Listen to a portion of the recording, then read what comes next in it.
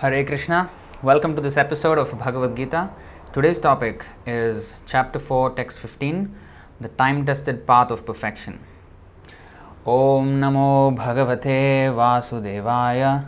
Om Namo Bhagavate Vasudevaya. Om Namo Bhagavate Vasudevaya. Om Ajnanatimirandhasya Jnananjana Shalakaya Chakshurunmilitam yena tasmai Shri Gurave namaha.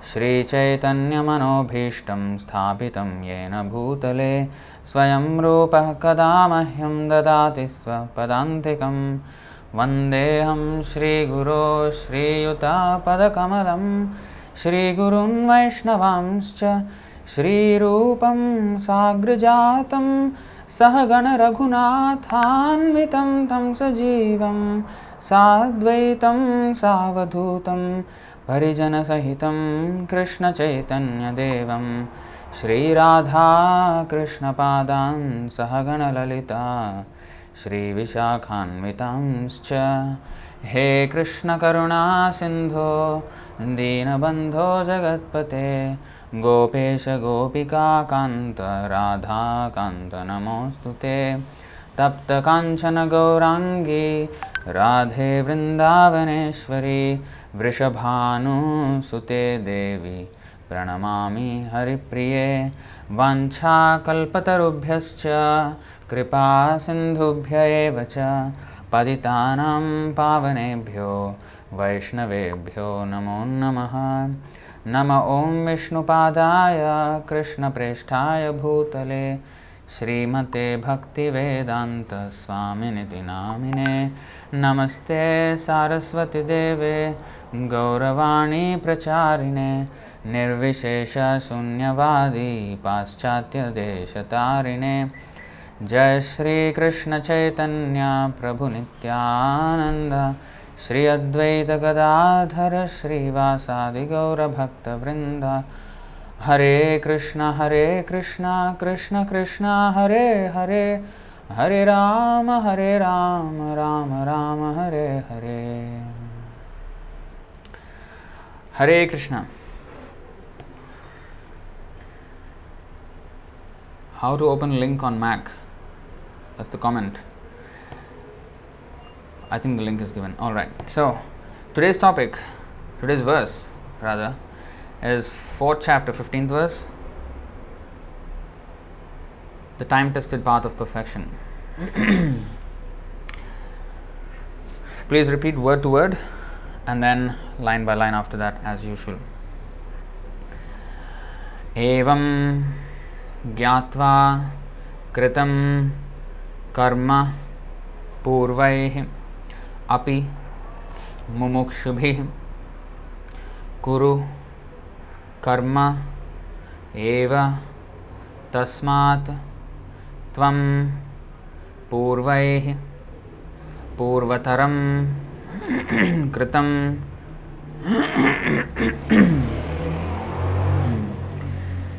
evam gyatva kritam karma Kuru karmaiva purvairapi mumukshubhi Kuru karmaiva tasmatvam purvaihi purvataram kritam Evam gyatva kritam karma purvairapi mumukshubhi Kuru karmaiva tasmatvam purvaihi purvataram kritam Evam gyatva kritam karma purvairapi mumukshubhi Kuru karmaiva tasmatvam purvaihi purvataram kritam Evam, thus, Jnatva, knowing well, Kritam, was performed, Karma, work, Purvaihe, by past authorities, Api, indeed, mumukshubhi, who attain liberation, kuru, just perform, karma, prescribed duty, eva, certainly, tasmat, therefore, tvam, you, purvaih, by the predecessors, purvataram, in ancient times, kritam, as performed. Translation and purport by His Divine Grace A.C. Bhaktivedanta Swami Srila Prabhupada Vijay. Translation. All the liberated souls in ancient times acted with this understanding of my transcendental nature. Therefore, you should perform your duty following in their footsteps. With this understanding, what is the understanding? Yesterday's verse. There is no work that affects me, nor do I aspire for the fruits of action. One who understands this truth about me also does not become entangled in the fruitive reactions of work. So this is the understanding that he is asking everybody to have, and he said, Karma bhir na sabadhyate. In the last line of this verse, 4.14, those who understand him also become free from the contaminations of work. Now this actually is his karma, like his work. Though his work doesn't affect him and he does not have any aspiration for the fruits of action. So that is his karma, not the law of karma, but as he in this verse 4.9, Janma karma chame divyam. Janma karma chame divyam. So my birth and activities are transcendental, Krishna is saying. So his birth, he already explained how it is transcendental. How he explained 4.5, 6, 7 and 8. These verses explain how his birth is transcendental. If we brush through those, you can see 4.5, the personality of Godhead said, many, many births, both you and I have passed. I can remember all of them, but you cannot, O subduer of the enemy. So he is telling us the distinction, how his birth is different from our birth. We, Janma karma chame divyam. So I also take birth, I also have activities, Krishna says, but mine are different from yours. Yours means all of us. So our activities are different, we are forced, but his is different. His birth is completely different. What is the difference? First point is that he remembers all his births. We don't remember even in this birth what we did in this life. Only very few memories we have. In fact, I think this was about a year ago. I came across one video which was explaining in YouTube. So this video has, it was about a documentary of people, very special people, very, very rare people who remember everything in their life. Like almost or completely everything they remember. They just see once, they just can't forget. And it haunts them. This is what happens if we remember. It's considered, those who have it, they feel it a disorder, a big baggage, too much things to remember, too many things just playing on the mind all the time. They can't handle that memory. You know that? It was an interesting find actually. It's a very special medical condition, whatever, karma condition, whatever. But the people, they remember everything in their life. And it's absolutely useless information. I mean, it has no practical value, even that they remember. Every single bad thing they remember, every single good thing they remember. But then, it's just too much. It's too much. They can't handle such memory.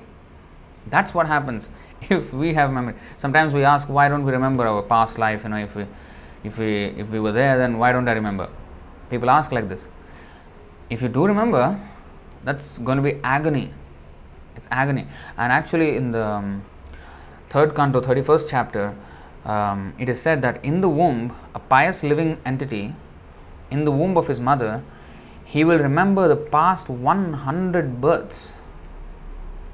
He's made to remember by the mercy of Krishna 100 births. And he cries piteously in the womb of the mother. That's all there. I mean, let's actually see that, because this is not something we would remember what happened in the womb of the mother, right? But if you see, I'll not take you to the Sanskrit, but you see, this is the development of the fetus within the womb of the mother, without any ultrasound scan and anything, already given by Krishna. This is our spiritual knowledge. Now, on the first night, what happens, and then in the course of a month, within 4 months, all the different things that develop, deriving its nutrition from the mother, from the food and drink taken by the mother, the fetus grows. All right, it grows. You see this? In the 9th verse of this chapter, 331.9 of Srimad Bhagavatam, the child thus remains just like a bird in a cage, without freedom of movement. At that time, if the child is fortunate, he can remember all the troubles of his past 100 births, and he grieves wretchedly. What is the possibility of peace of mind in that condition? Thus endowed with the development of consciousness from the 7th month after his conception, the child is tossed downward by the airs that press the embryo during the weeks preceding delivery. Like the worms born of the same filthy abdominal cavity, he cannot remain in one place. He moves a lot, especially from the 7th month. Even before that, there's slight movement, but 7th month onwards, there's a lot of movement because it's too much pain, The living entity in this frightful condition, bound by 7 layers of material ingredients, prays with folded hands, appealing to the Lord who has put him in that condition. You see, even that power he has to pray to the Lord at that time. Not only does he remember past 100 births, and he grieves, he cries so much. Maybe we will go to if there is a purport for this. You see, purport 331.9. After birth, the child may forget about the difficulties of his past lives. But when we are grown up, we can at least understand the grievous tortures undergone at birth and death by reading the authorized scriptures like Srimad Bhagavatam. You see, we forget what we went through even in our childhood. We don't remember until maybe 2 to 3 years old, the first memory in our lives. And even that only just like one lone memory, when we were 3 years old, for me at least. I remember more when I was 4, 5, 6. 6 is when the memory, I remember a lot of things when I was 6 years old. But before that, very few memories. 1 year old, 0. So just because we don't remember being a 1 year old does not mean that we were never a 1 year old just because we didn't remember. So the point is that memory is not a test or a criterion for whether it was a fact or not. Our memory is very weak. We can't remember. So what we went through in the womb of the mother and what we went through in our previous lives, we won't remember, but from the authorized scriptures like Srimad Bhagavatam, we can at least get an idea what happened. You see, if we do not believe in the scriptures, that is a different question, but if we have faith in the authority of such descriptions, then we must prepare for our freedom in the next life. Again, do we want to be trapped in the womb of another mother? And this time, it's not even guaranteed, because nowadays the mothers do so many abortions. They kill the child within the womb. So even already being trapped in the womb of the mother is bad. On top of that, being killed by the mother, not by anybody else. When Parikshit Maharaj was in the womb of his mother, Ashwathama was going to kill him with the Brahmastra, and his mother prayed for protection to Lord Krishna. Uttara, she prayed for protection. But now Kali Yuga is better. Mother herself will kill the child. So do we want to? Already it's trouble there and then aborted. This is absolute nonsense. Kali Yuga, so sinful. So do we want to again go through all that? It's only going to get worse. Kali Yuga is going to get worse. See? But if we have faith in the authority of such descriptions, then we must prepare for our freedom in the next life. That is possible in this human form of life. One who does not take heed of these indications of suffering in human existence is said to be undoubtedly committing suicide. It is said that this human form of life is the only means for crossing over the nescience of Maya or material existence. We have a very efficient boat in this human form of life, form of body, and there is a very expert captain, the spiritual master. The scriptural injunctions are like favorable winds. If we do not cross over the ocean of the nescience of material existence in spite of all these facilities, then certainly we are all intentionally committing suicide. Now, I'll just take you to this verse of Mukundamala Stotram. I have shown this before, but it's always good to remind oneself over and over. 47th verse of the Mukundamala Stotram. Shrimannama procha narayanakyam kena prapurvanchitam papinopi ahanah purvam vak pravrittana tasmim stena praptam garbhavasadi dukkham. Garbhavasa. See, garbhavasadi dukkham. Garbha means womb. Vasadi means beginning with. Vasa means residence.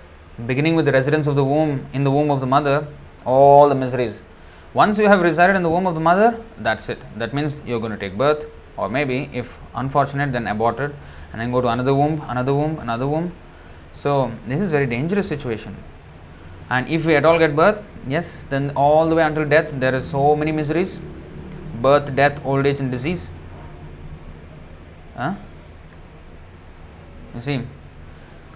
Translation: what person, even if most sinful, has ever said aloud the blessed name Narayana and failed to fulfill his desires? But alas, we never used our power of speech in that way, and so we had to suffer such miseries as living in a womb. Why did we take birth? Why did we live in the womb of our mother? We did not chant before. And today we are talking about the verse which says, in this, if you understand this about me, Krishna says, about how my janma, how my karma is, you also will be out of this karmic cycle. Not only that, many people actually took to this method and attained success. That's purvaya purvataram kritam. They have done this before and attained success. What they did? How did they not come back? They chanted the name of Narayana or Krishna. Again, let's read this. What person, even if most sinful, has ever said aloud the blessed name Narayana and failed to fulfill his desires? Not just the pious, even the most sinful man. Who has failed by chanting Narayana? Ajamil, perfect example. But we, alas, never used our power of speech in that way, and so we had to suffer such miseries in a womb. That is our birth. How much suffering from the womb itself. Not even taken birth yet. Already. You see? Already. Now, next. So this is our birth. And the point I was making is, even if we do have the memory, that's considered a abnormal disorder, and it's a pain to have such memory. As I said, that video, these people have this uncommon memory that whatever they went through in life they remember, and they just can't handle that memory. And Krishna, he knows not only his birth, every single birth that he has taken in this world, he knows every single living entity's births and deaths, infinite. How many ever lives he has taken, he knows all of them. That is explained in the 726 of Bhagavad Gita. You see this? 7:26. Vedaham samatitani vartamanani charjuna bhavishyani cha bhutani mam tu vedana kaschana. O Arjuna, as the Supreme Personality of Godhead, I know everything that has happened in the past, all that is happening in the present, and all things that are yet to come. I also know all living entities, but me, no one knows. See, these people, they can't handle their own memory of their own life. Krishna knows not just this life, but every single incarnation of his, And every single birth of every single living entity, not only what he has done in the past, but what is doing in the present and what is the future, everything he knows. We will be just finished. If we ever had even like a 1 billionth or 1 zillionth of that memory, we will be finished. We can't handle any of that. So in us, it will be a disorder if we do remember that much. Sometimes some things are better to be forgotten. Yeah. Who wants to remember the pain when some dear relative passes away? And if one wants to be in that memory all throughout the life, and if that memory, because memory usually fades.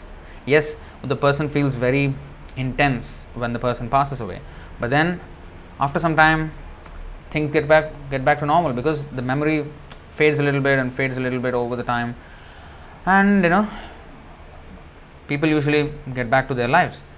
But on the day when the person actually passes away, it's impossible for the person to live.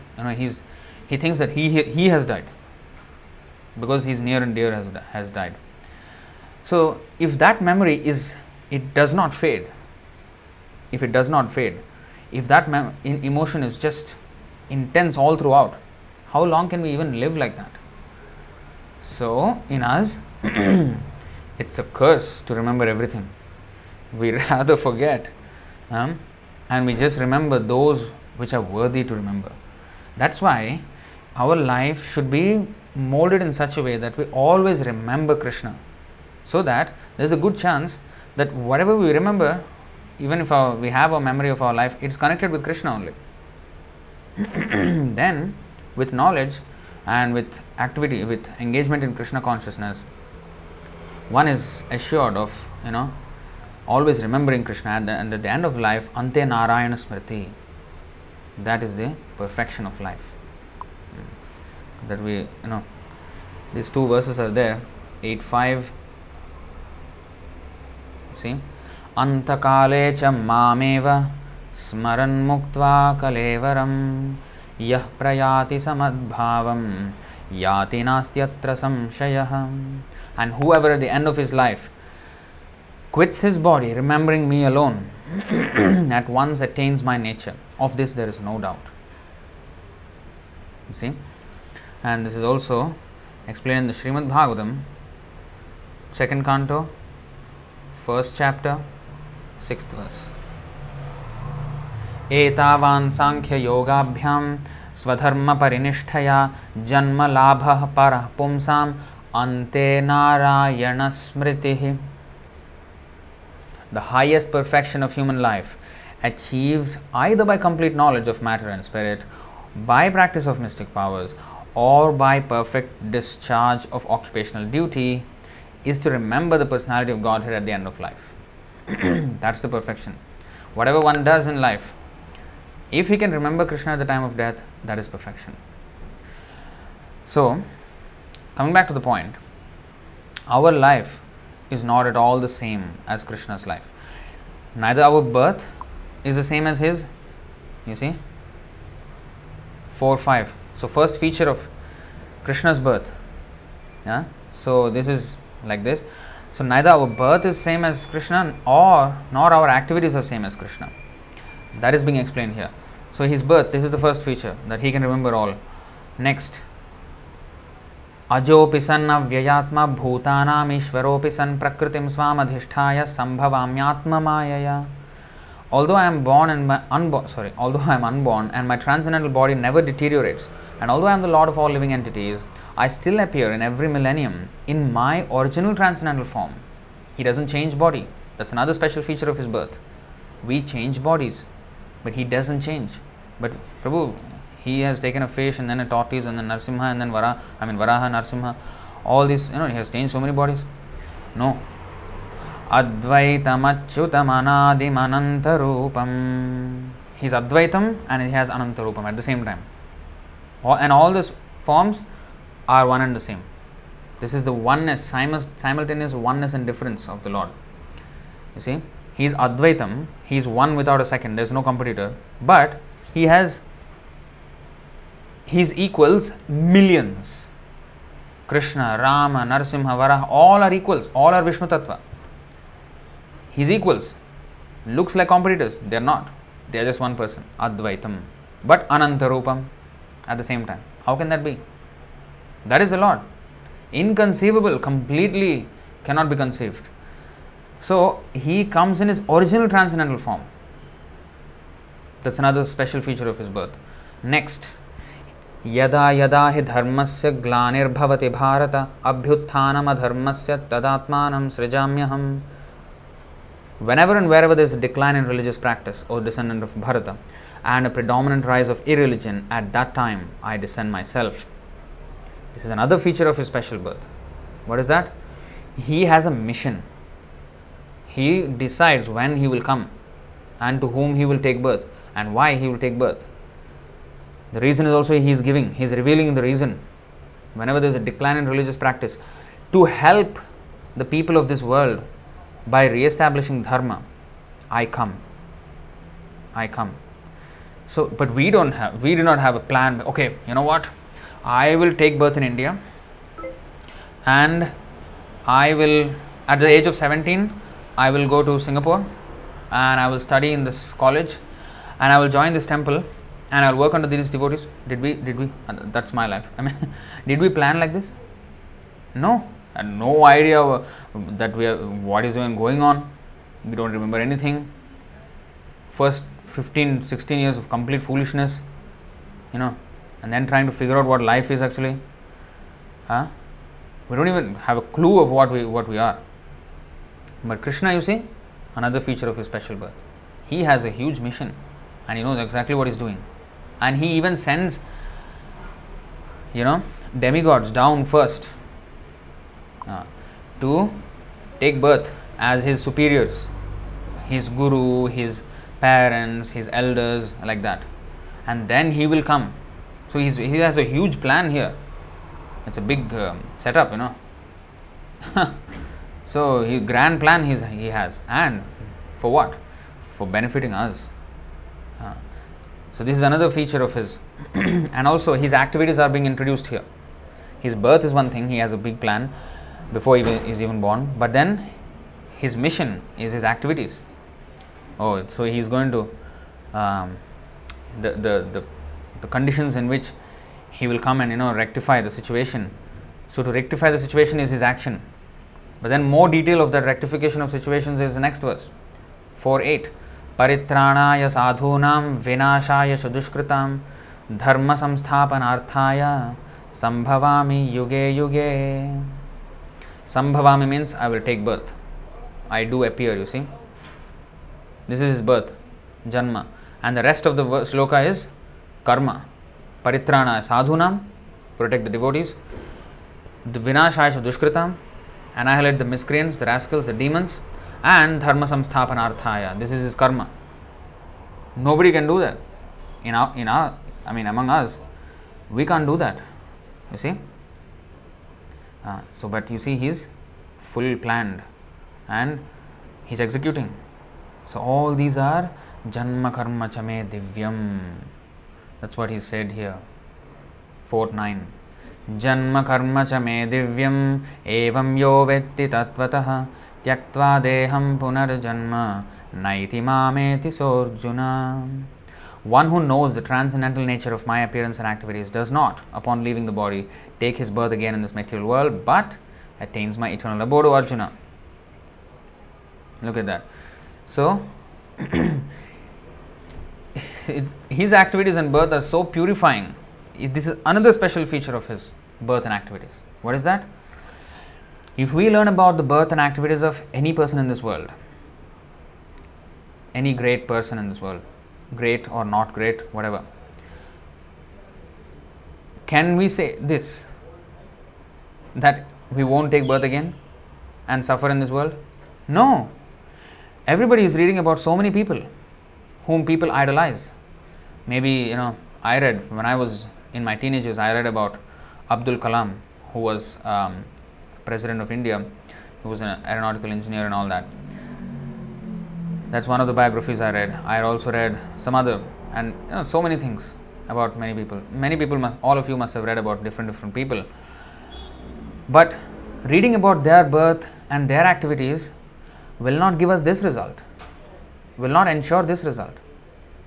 So his birth and activities are so victorious that it's not just his victory. Whoever even hears about his victorious activities, he becomes victorious over the cycle of birth and death. This is the purifying, this is another huge benefit of reading about Krishna, knowing about Krishna. The huge feature of his birth and activities, it purifies others who read about his birth and activities. The person will have no more birth.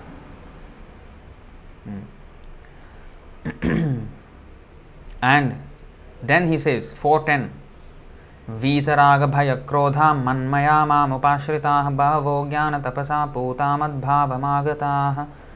Being freed from attachment, fear and anger, being fully absorbed in me and taking refuge in me. Many persons in the past became purified by knowledge of me, and thus they all attained transcendental love for me.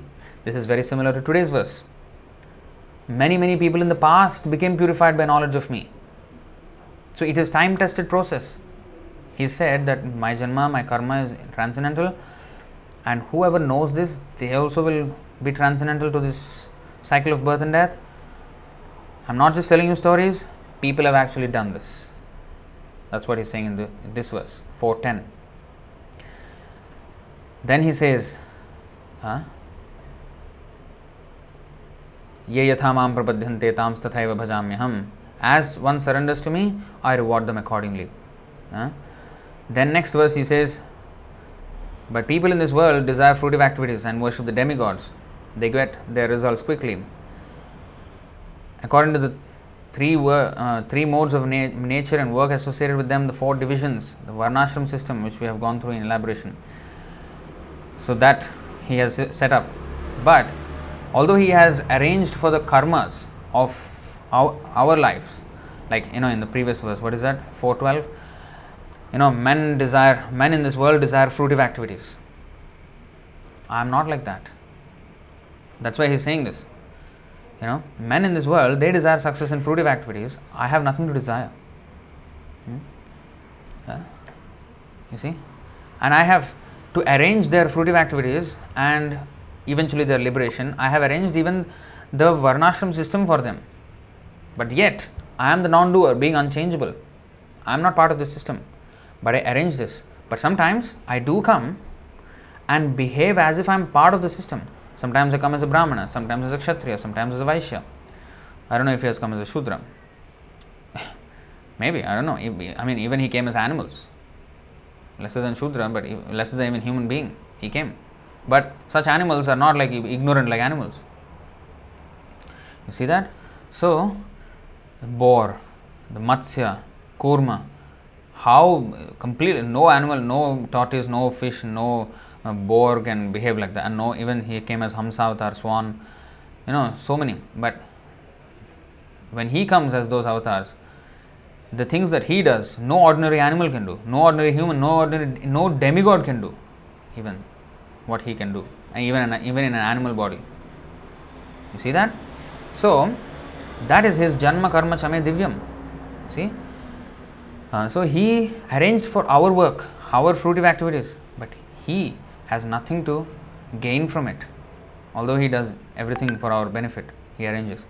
Now, he says further in 4:14, like yesterday's verse, there is no work that affects me, nor do I aspire for the fruits of action. Men, yes, kankshanta karmanam siddhyam, they want perfection and they have some motive, but I don't have. I come only for the benefit of everybody else, because you all are suffering. That's what Krishna is saying. So, because we all are suffering, he is coming to save us only. He has otherwise nothing to do here. One who understands this truth about me also does not become entangled in the fruitive reactions of work. Just same thing. Janma karma chame divyam, and whoever understands me, evam yo vitti tatvatah, tyaktva deham punarjanma naiti. So, such a person does not have a rebirth. And this here also telling the same thing, yesterday's verse. They don't become entangled in the fruitive reactions of work. And I am not just telling stories, Krishna is saying, today's verse. All the liberated souls in ancient times acted with this understanding of my transcendental nature. They have acted. They have taken to this path. Therefore, you should perform your duty following in their footsteps. This is a very, very important point. We have to follow the footsteps or the path chalked out by those people who have attained perfection, who are called Mahatmas, Mahajans, what is that? Uttamadhikari. All these words are referred to them, you know, and we have to follow in their footsteps. Mahajano yena gatah sapantha. Now let's see. Purport. There are two classes of men. Some of them are full of polluted material things within their hearts, and some of them are materially free. Krishna consciousness is equally beneficial for both of these persons. Those who are full of dirty things can take to the line of Krishna consciousness for a gradual cleansing process. Those who are full of dirty things, they can take to this line for gradual cleansing process, following the regulative principles of devotional service. Those who are already cleansed of the impurities may continue to act in the same Krishna consciousness so that others may follow their exemplary activities and thereby be benefited. That's why Chaitanya Mahaprabhu says, Janma sarthak kori karo paropakar.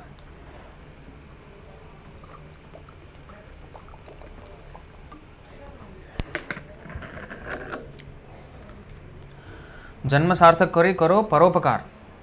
Make your life successful and work for the benefit of others. This is what Chaitanya Mahaprabhu is saying. How to make our life perfect? By taking to Krishna consciousness. And then we can help others. So that's what is, you see, those who are not yet become pure, for them it benefits them. For those, for their cleansing. And for those who have become pure, it benefits them also, because they can set example that others can follow. By doing that, that is a great service. And Krishna says that the best service one can render to Krishna is show the path to others. 1868. Ya idam paramam guhyam madbhakteshvabhidhasyati bhaktim mayi param kritva mame vaishyatya samshayah.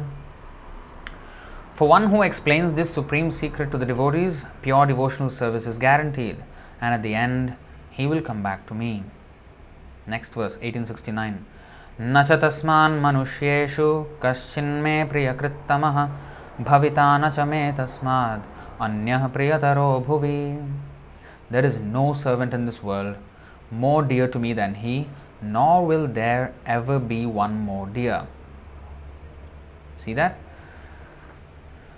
So a person who helps others take to this path, he is a great soul. So it benefits him. Because he is doing great service just by following the process rigidly and setting a good example for others, he is giving the others confidence. So Krishna is giving the confidence to Arjuna.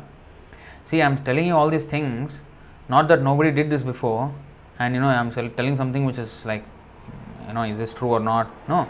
Of course, whatever Krishna says is true. Still, he is saying that many people have actually attained success in this path by taking to this path. See?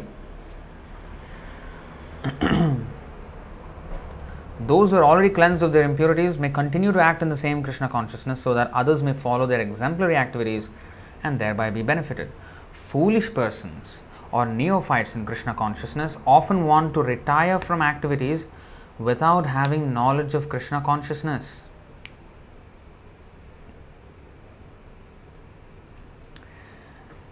They want to retire from activities.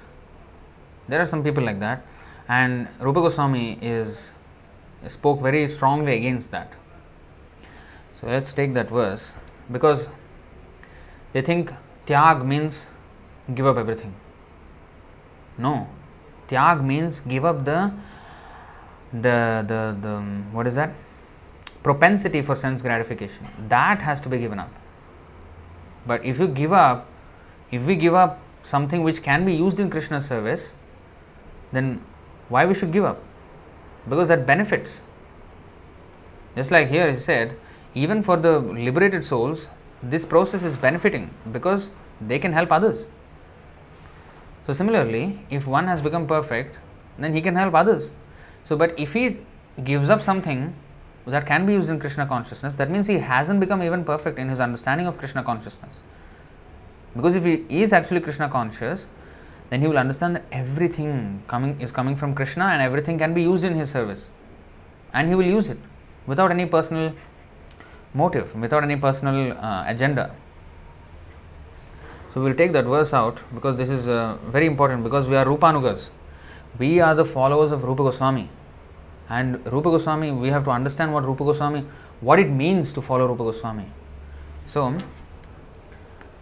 Anasaktasya Vishayan, Anasaktasya.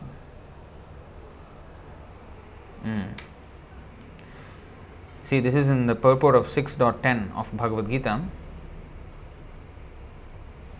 You see? Srila Rupa Goswami characterizes Krishna consciousness in this way. Anasaktasya Vishayan Yatharuham Upayunjatah Nirbandhah Krishna Sambandhe Yuktam Vairagyam Uchyate Prapanchikataya Buddhya Hari Sambandhi Vastunah Mumukshubhihi Parityago Vairagyam Phalgu Kathyate. When one is not attached to anything, but at the same time accepts everything in relation to Krishna, one is rightly situated above possessiveness. We should never think that we possess these things that matter, what is that? Aham mamata, mama, mine, it is mine, that possessive nature. And nirmamo nirahankaraha. So I am the doer or I am the owner. These things have to go. But just because I am not the doer and I am not the owner doesn't mean I don't do anything and I don't use anything because I don't own anything. No, it is Krishna. Krishna owns everything and he is the doer and we have to serve him. See? So when one is not attached to anything but at the same time accepts everything in relation to Krishna, one is rightly situated above possessiveness. On the other hand, one who rejects everything without knowledge of its relationship to Krishna is not as complete in his renunciation. Phalgu, Vairagyam Phalgu Kathyate. Phalgu means incomplete. Incomplete. Not perfect. Imperfect. It's a very wrong understanding of Vairagyam or renunciation. So, that is proper understanding. So, foolish persons or neophytes in Krishna consciousness often want to retire from activities without having knowledge of Krishna consciousness. Arjuna's desire to retire from activities on the battlefield was not approved by the Lord. In the name of non-violence, he was actually doing inaction. He is confused of what is his duty and what to do, what not to do, and because of that he is not doing anything. He wants to retire. You see how he was bewildered. If we don't know what to do and what not to do, we should find somebody who can help us give clarity. Not that, oh, I don't know what to do, what not to do, just don't do anything. You know the donkey story? I've mentioned this a few times. There was this donkey who died because of his foolishness. Because he did not know what to do and what not to do, he died. What happened? So here, he was standing, donkey, and he looked on the left and he saw at a distance of about 150-200 meters a big pile of grass, cut grass. He could go and eat nicely. And on the other side, he saw green pastures. Now he was turning this side and turning this side and turning this side. He was thinking which is better. He was thinking, okay, here is a lot of grass and here is a lot of pasture, but once I reach there, farther from that, is it better from there or is it better from here farther than this?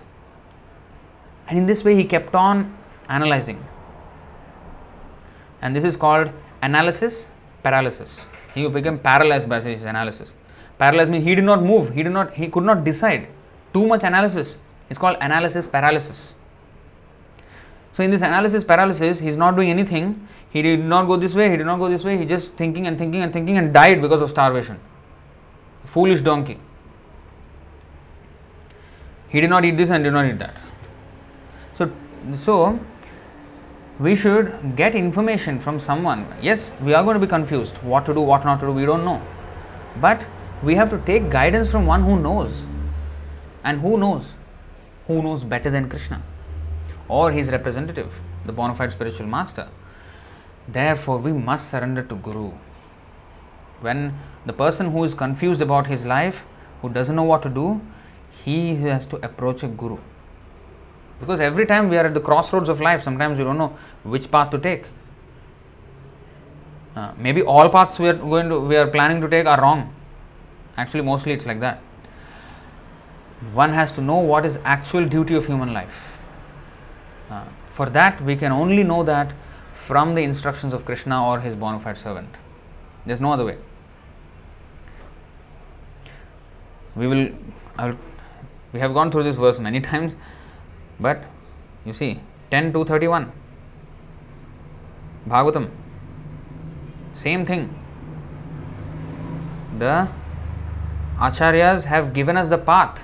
Like Krishna is saying today in this verse 4:15 and also in 4:10, that many people in the past have done this, have attained success in this path already. And here this verse 10:2:31 is said here, Swayam samuttirya sudustaram dyuman bhavarnavam bhimam adabhra sauhridah bhavat padambho ruvanavamatrate nidhaya yatah sadanugraho bhavan. O Lord, who resemble the shining sun, you are always ready to fulfill the desire of your devotee, and therefore you are known as a desire tree, Vancha Kalpataru. Now, when Acharyas completely take shelter under your lotus feet, in order to cross the fierce ocean of nations, when Acharyas completely take shelter under your lotus feet, in order to cross the fierce ocean of nations, they leave behind on earth the method by which they cross. And because you are very merciful to your other devotees, you accept this method to help them. This is the demigod's prayer to Krishna. You are very merciful to your other devotees, you accept this method to help them. Is this not what he said today? You see today's verse? Bhagavad Gita 4:15. You see? Therefore, you should perform your duty following in their footsteps. You see that translation here. You should follow in their footsteps. And there it is said the same thing. Let's go back. You see? You accept this method, the method they left. And same thing Krishna is saying today. That I accept. You should follow this method. So, reading on. Instead of being foolish and not acting when we do not know whether to act or not and how to act, we should act by taking good direction from Sadhu Shastra Guru, who are the proper representatives of Krishna. Arjuna's desire to retire from activities on the battlefield was not approved by the Lord.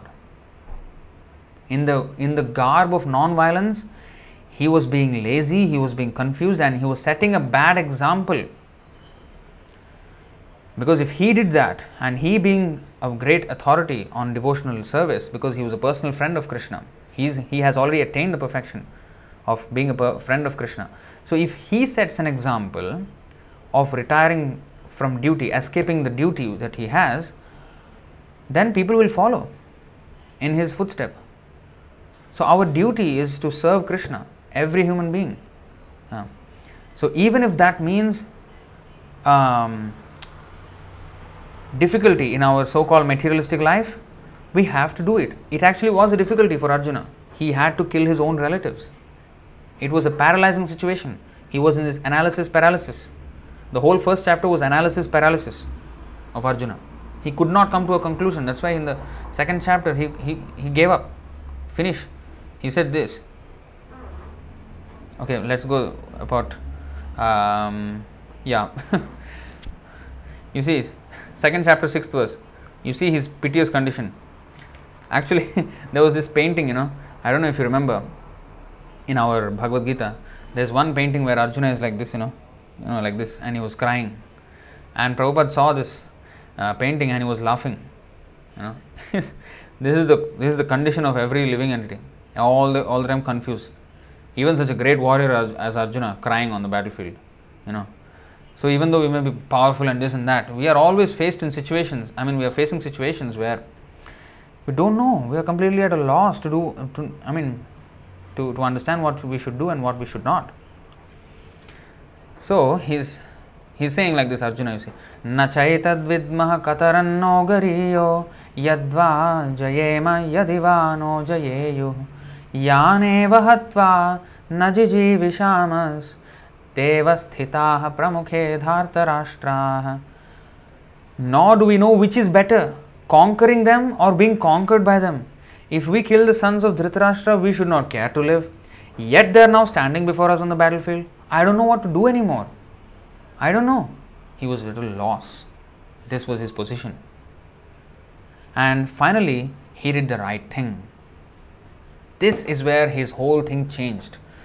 His clarity started from this. Of course, this verse was the end of his misery and start of his clarity. Karpanya dosho pahata svabhavah prichhami tvam dharma sammudha chetah yachreyasyan nishchitam bruhitan me shishyasteham shadhimam tvam prapannam. Nishchitam means you tell me for certain what I have to do. I don't want to be in this analysis paralysis like the donkey. I'm finished. I'm done with this. Too much nonsense for this. Just what to do, what not to do. The atheists, what they will do when they don't know what to do, what not to do, they'll just do the wrong thing, guided by their mind. Their mind is their guru. We will come back to this verse. We will come back to this verse. We will go to this verse 16:7. You see, pravrittim cha nivrittim cha janana vidurasuraha na shaucham na pichacharo na satyam teshu vidyate. Those who are demoniac do not know what is to be done and what is not to be done. Neither cleanliness nor proper behavior nor truth is found in them. They do not know what to do and what not to do. The lazy foolish is like the donkey. He is foolish. He doesn't know what to do, what not to do, and is lazy. Okay, you experiment now, at least go this way, go that way. But he was lazy, so he died there. Now, the busy foolish, he doesn't know what to do, what not to do, and he will do whatever he feels right. That is worse. Busy foolish person is worse. The lazy foolish only harms himself. The donkey only died. But the busy foolish, he will go here and go there and spread news and then fake news, and then everybody gets wrong information to everybody, and he harms so many others also. He will harm himself and harm others also. And you see next verse after this, you see those who demoniac, they don't know what is to be done, what is not to be done, and they do wrong things. Cleanliness is not there, proper behavior is not there, truth is not there. And then next what happens? Asatyam apratishtamte jagadahur anishwaram aparaspara sambhutam kimanyat kama haitukam. They will come to decisions, they will come to conclusions, wrong conclusions. What is that? They say that this world is unreal, with no foundation, no God in control. They say it is produced of sex desire and has no cause other than lust. And following such conclusions, what they do? Etam drishtim avashtabhya nashtatmano alpabuddhayah prabhavantyugra karmanah kshayaya jagato hitah. Following such conclusions, the demoniac who are lost to themselves and who have no intelligence engage in unbenefit. They engage.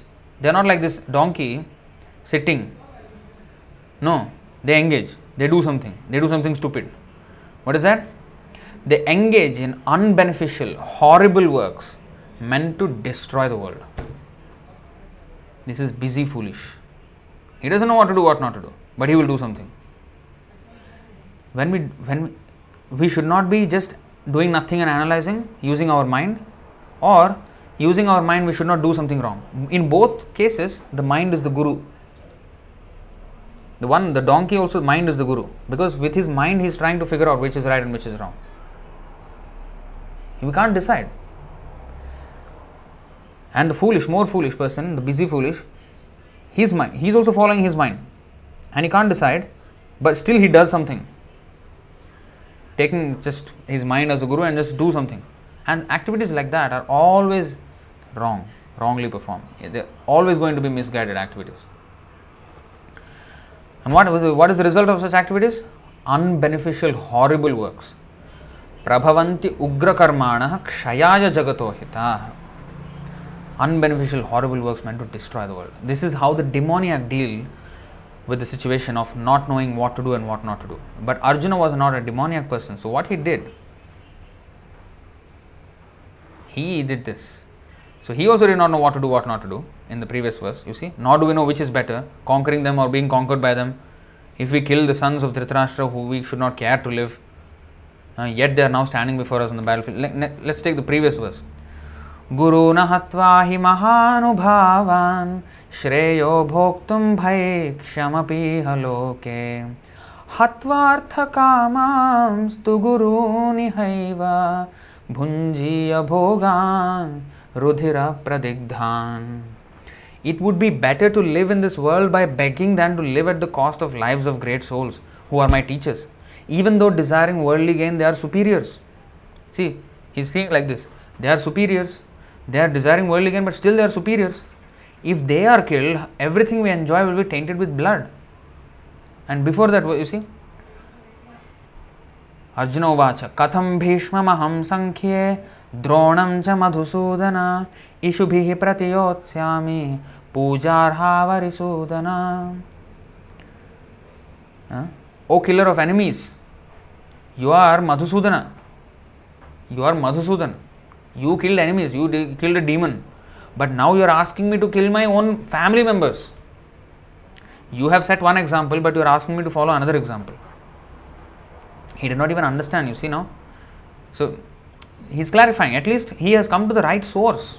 See, he is confused. Being confused is not wrong, because that's the way this material world is. It is a confusing place. It will confuse us. But what we do when we get confused, that determines our next phase of life. If we are like the demoniac, we will do horrible works meant to destroy the world, destroy ourselves, destroy the people we come in contact with, and if we are even more influential, destroy the entire world. But if we surrender to Krishna, he was completely confused, you see. He's asking questions though, very pressing questions. See, Katham bhishma maham sankhye dronam cha madhusudana ishubhi pratiyotsyami pujarha arisudana. You are Arisudana. You kill demons, but you are asking me to kill relatives. What is this? Arjuna said, O killer of enemies. That's why he used those words, Madhusudana, Arisudana, 2 times. O killer of enemies, O killer of Madhu, how can I counteract with arrows in battle men like Bhishma and Drona who are worthy of my worship? How can I do this? So these are all bona fide questions, right?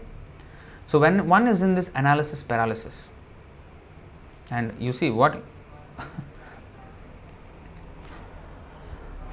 and let's see the first, you see this 146, the last verse of the first chapter. He did not know what to do. Completely, actually the whole last part of the first chapter, if you see,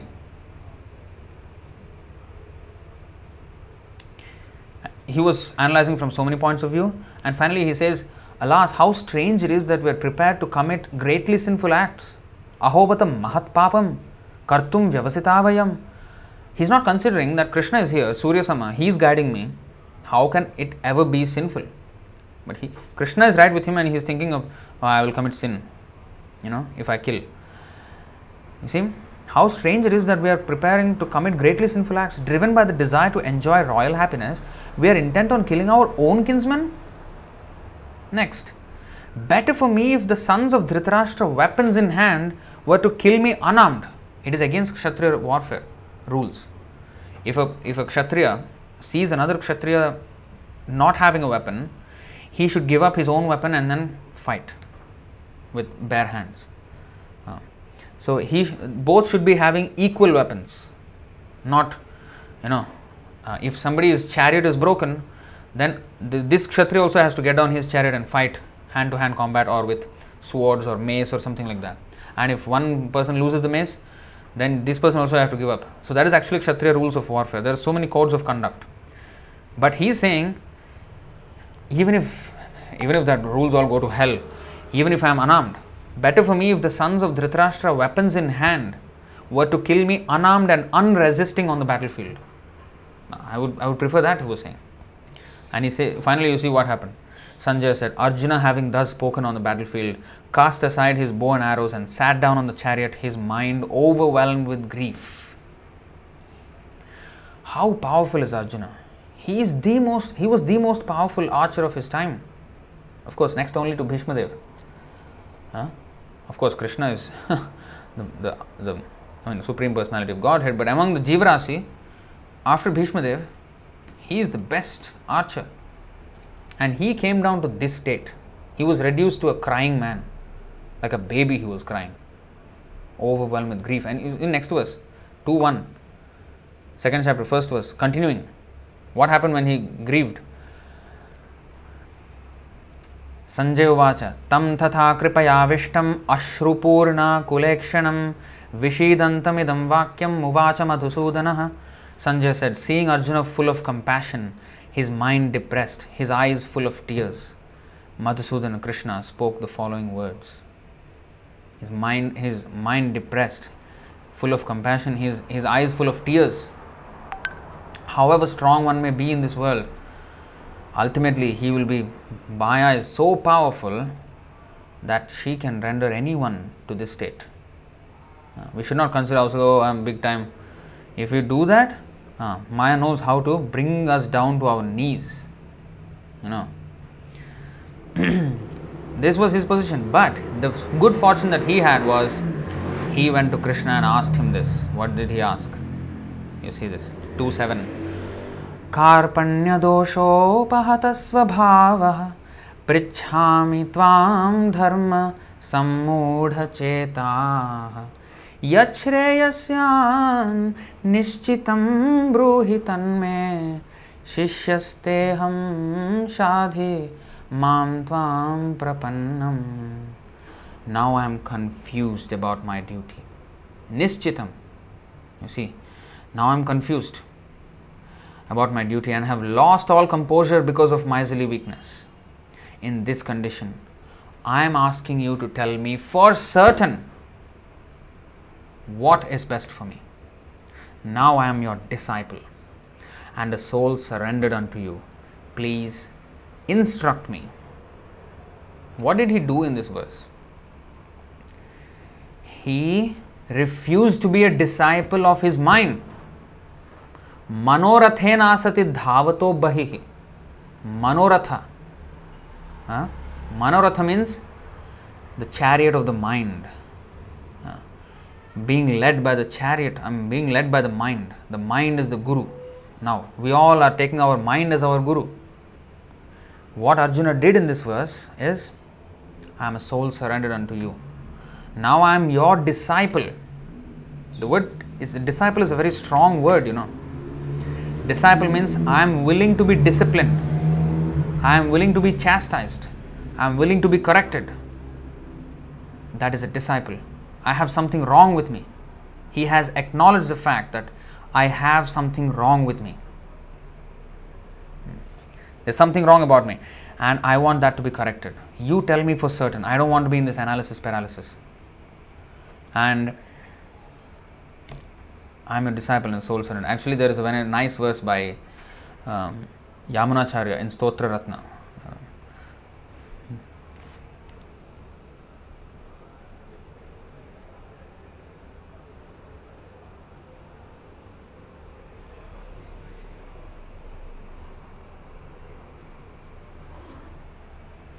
Bhavantamevanucharan nirantaraha prashanta nishesha manorathantaraha kadahamaekantika nitya kinkaraha praharshayishyami sanatha jeevitam.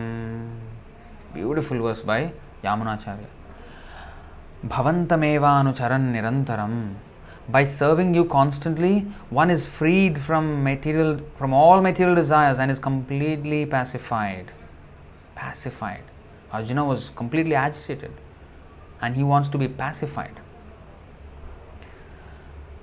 When shall I engage as your permanent eternal servant and always feel joyful to have such a fitting master? Now, although this is translated like this, especially if we go into the words, if you break up this, you see Manarathantara, Manaratha. You see this Manaratha, the chariot of the mind. Ratha means chariot, Manaharatha. Antaraha, Nishesha, Nirantara, Kada. You see, Prabhupada also translated in another way. Antara means the stoppage, Manorathantara. When will I, be complete? When will I completely give up this Manoratha business?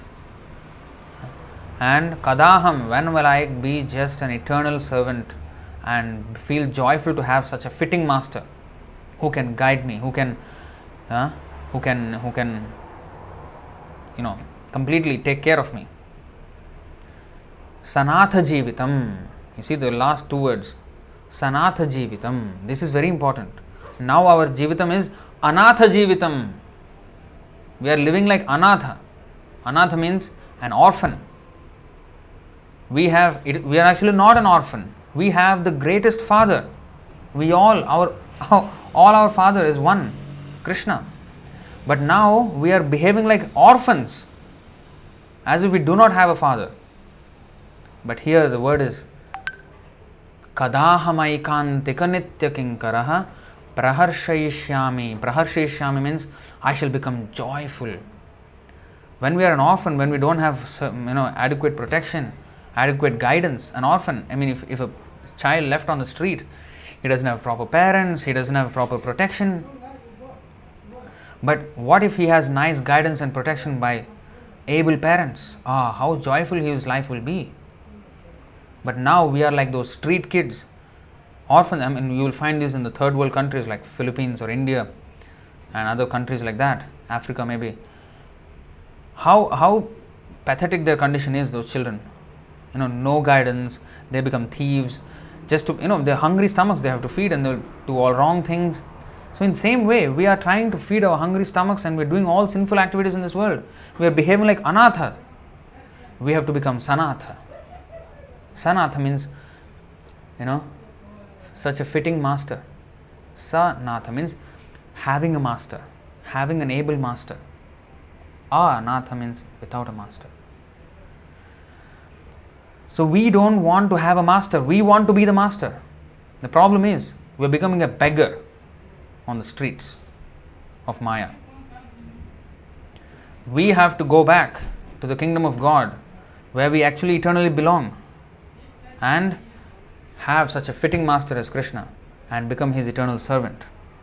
That is our main duty here in this life. And Krishna is coming to give us the protection, to make us Sanatha from Anatha. And that is his mission. He is coming for our benefit. And Krishna is saying how to come back to him. He said many persons have taken to this path and have come back. He has just mentioned that many people have done that. Bhagavatam is full of such examples. Therefore, Bhagavatam is the continuation of that study from Bhagavad Gita.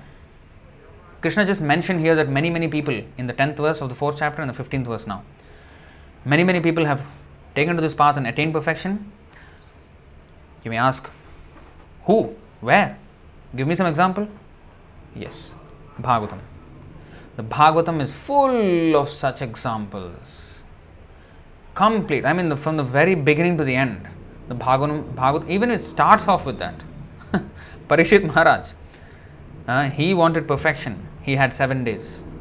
He had a deadline for perfection. A specific deadline. 7 days to become perfect. And he did it. How? Process.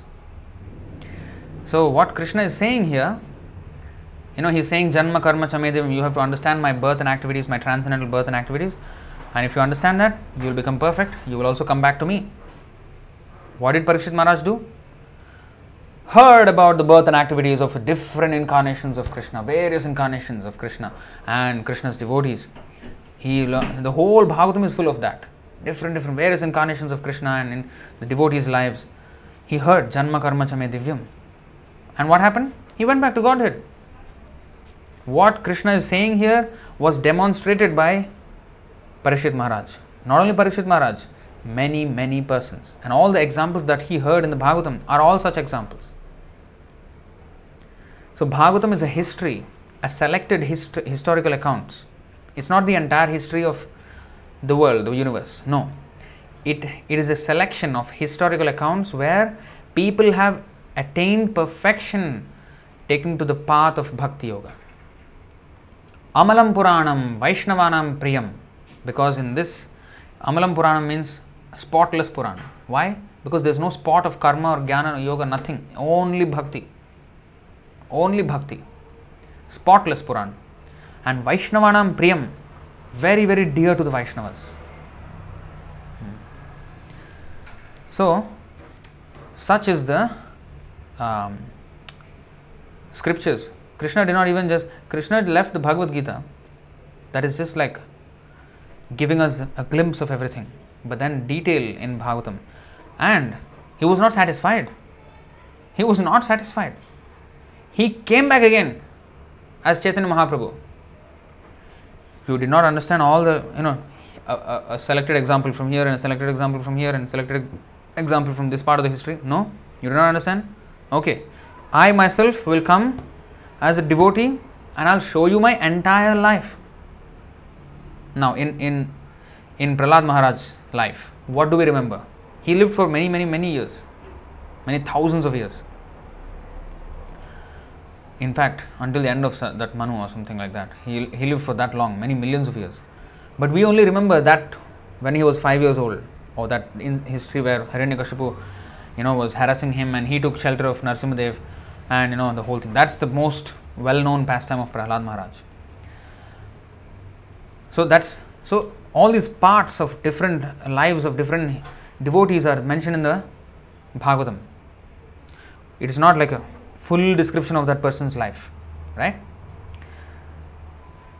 Of course, they are all quintessential examples of perfection. Now, he wanted to show the entirety of it, not just the so-called, highlight reel, as they say. Highlight reel. You know what's a highlight reel? That means in a movie, if there is like a 1.5 hour, 2 hours movie, they'll show you a trailer, like 2 minutes, highlight reels. Or sometimes, especially those who watch, cricket. Before I became devotee, I was watching the entire game. But those who don't have time, they will watch the highlights, just all the main important things. So, the Bhagavatam has all these important events from all the different examples of devotees. Chaitanya Mahaprabhu wanted to show, all these different, examples are there, how to live every day in a way that I am Krishna conscious. Chaitanya Mahaprabhu came to demonstrate as a devotee how to live every single day as a devotee. What we should do every single day. He showed us. Not only that, he sent acharyas, especially in our context. He sent Srila Prabhupada, and he showed his life. You see, if you see Prabhupada's life, how he was always Krishna conscious at every step of his life. Showed by example. And that's why apani achari, apani achari jivere shikshaya. Chaitanya Mahaprabhu is thinking like this: I will follow this path myself and I will teach others also. So this is the whole mission of Krishna. So going back, 4:15 to the purport. See here. Arjuna's desire to retire from activities on the battlefield was not approved by the Lord. One need only know how to act. By not acting and by acting wrongly, in both cases we are following the mind, taking the mind as our guru. But a spiritualist gives up that mind as the guru, rejects. Complete nonsense you are. Hey Dushtaman, tumi kiser Vaishnav? Bhaktisiddhanta Saraswati Thakur has sung the song. Hey Dushtaman, you rascal mind, what kind of guru you are? What kind of Vaishnav you are? Do you think you are big, sadhu? You are advising me all the time. Tumi kiser Vaishnav? Pratishthartare nirjaner ghare tava harinam keval kaitav. He is chastising his own mind. You cheater, you have cheated me for millions of births, and still while I am chanting you are still trying to cheat me. Who do you think you are? So a spiritualist will behave with his mind like this. He will never treat the mind as a friend. He will go to this verse. Srimad Bhagavatam 5, 6, 2. Rishiruvacha Satyamuktam kintviha va eke namanaso adha vishrambham anavasthanasya shathakirata iva sangachante. Srila Sukadeva Goswami replied, My dear king, you have spoken correctly. However, after capturing animals, a cunning hunter does not put faith in them, for they might run away. Similarly, those who are advanced in spiritual life do not put faith in the mind. Indeed, they always remain vigilant and watch the mind's action. What else they do? Tatha choktam na kuriyat karhichit sakhyam manasi hyavan anavesthite yad vishrambhachirachirnam chaskandatapa aishwaram. All the learned scholars have given their opinion.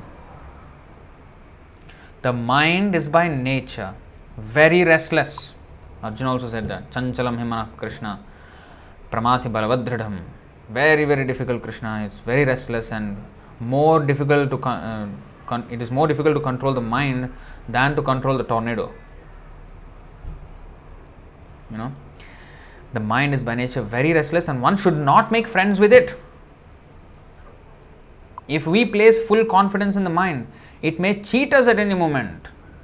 Even Lord Shiva became agitated upon seeing the Mohini form of Krishna. And Saubhari Muni also fell down from the mature stage of yogic perfection. People who have put faith in the mind ended in this way. So, Arjuna gave up that, faith in the mind. And he said, I am now your disciple. Disciple means, no more my mind. You are my guru. I am willing to be disciplined in my thought, in my words, in my action. Kayena vacha manasendriyairva.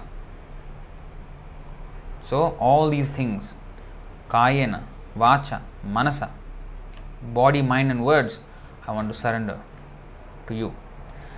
That is what an intelligent person would do. Therefore, for an intelligent person who wants answers in life, he has to approach a bona fide spiritual master.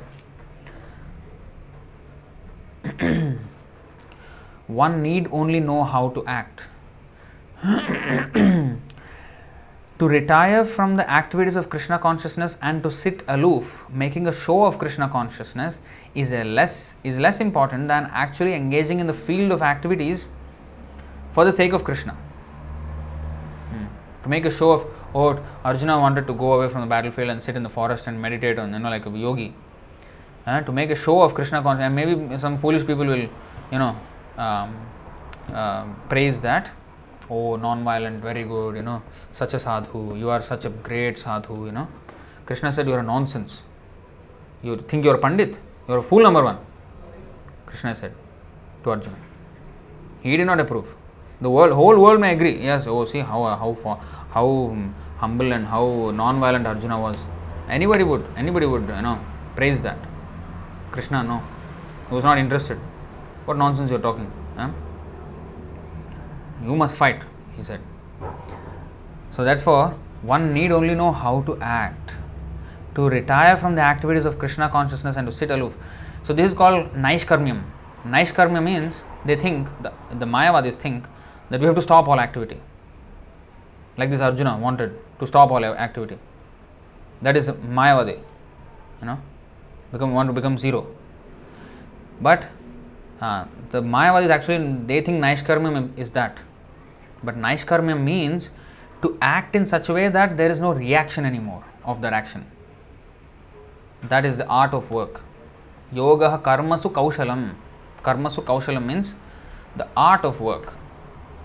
2.50 of Bhagavad Gita. So, there is this verse in the Bhagavatam, Srimad Bhagavatam 1.5.12.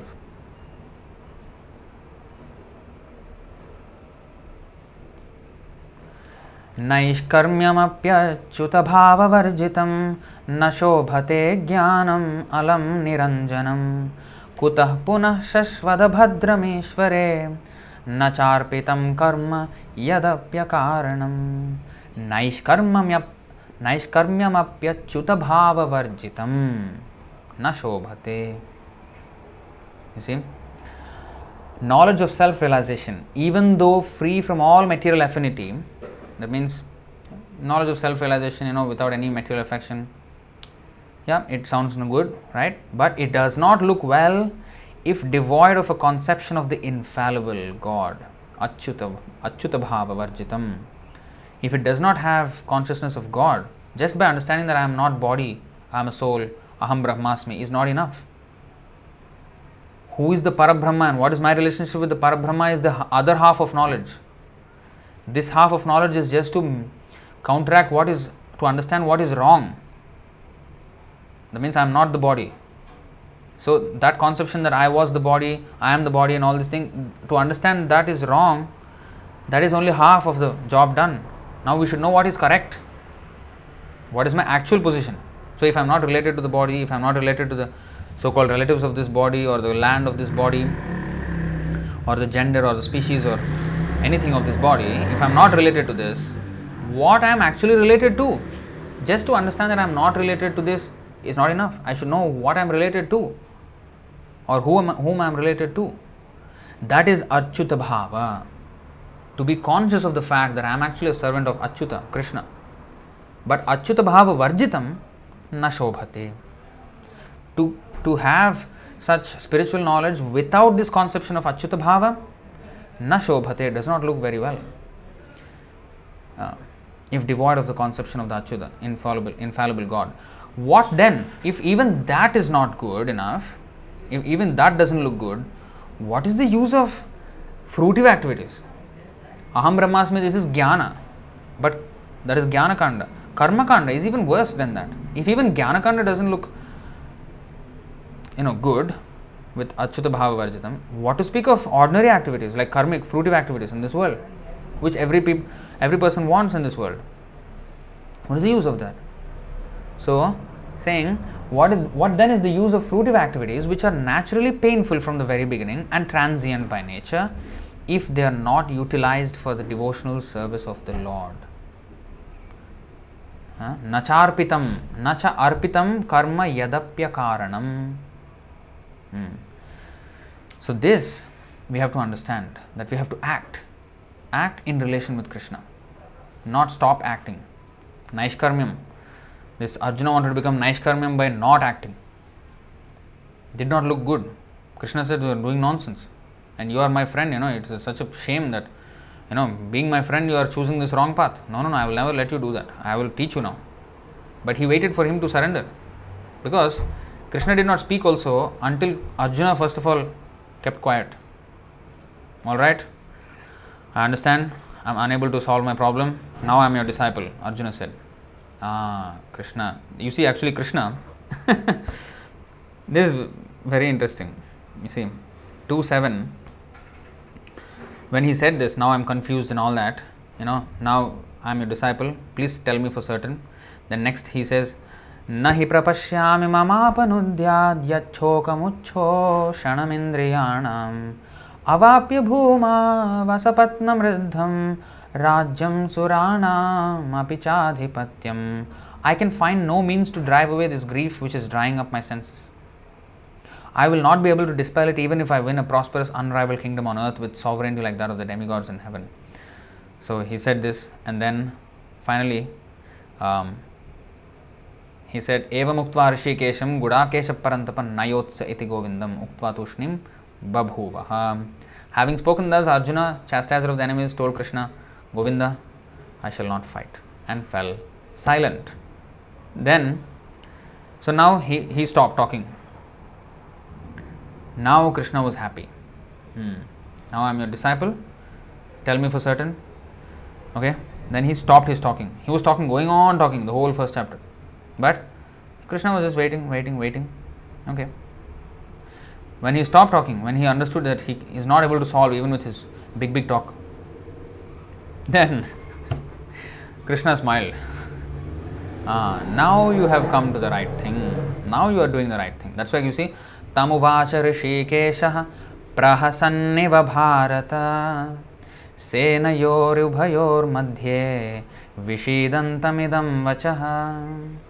O descendant of Bharata, at that time Krishna, smiling in the midst of both the armies, spoke the following words to the grief-stricken Arjuna. It's very important. Why Krishna smiled? First thing, he was happy that Arjuna became a disciple and chose to come to the spiritual master instead of his mind. And he was also happy that his devotee is setting the good example. Next, he was also happy that because of this questioning, the people of the world in the future will have access to the knowledge that I am going to speak now. So he was happy for Arjuna also, but also all of us. Because, yes, this will be the beginning of auspiciousness for all the people of the world.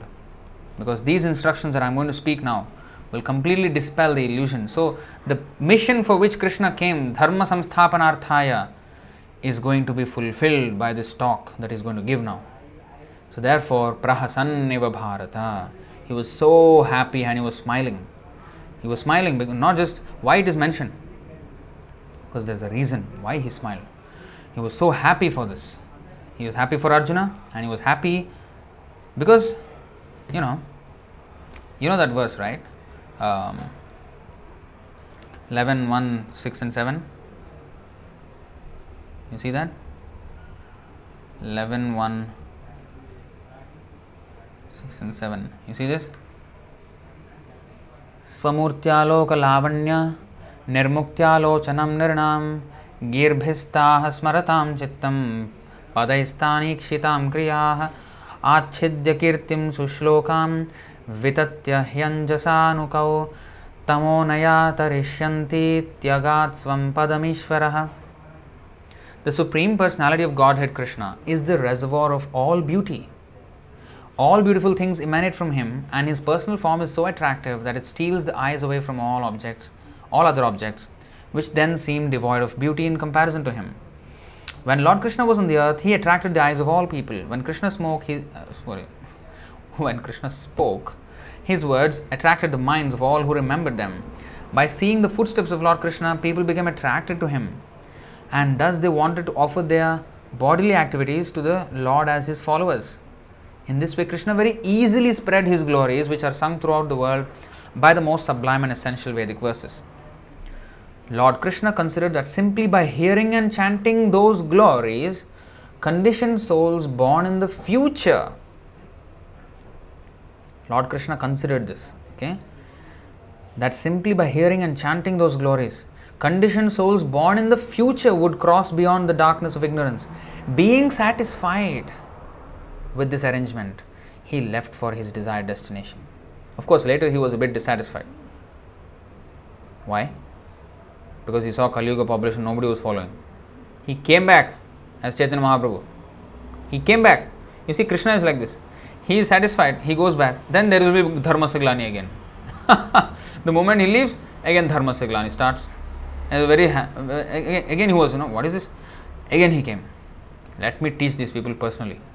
I am saying, now Krishna in today's verse, what he said, many persons have done it in the past. He thought that was not enough. No, let me do it and show. Let me do it and show them. So he came back as Chaitanya Mahaprabhu. But you see, the point is, he's always anxious. Now he's satisfied, but he was anxious and came back as Chaitanya Mahaprabhu. You see?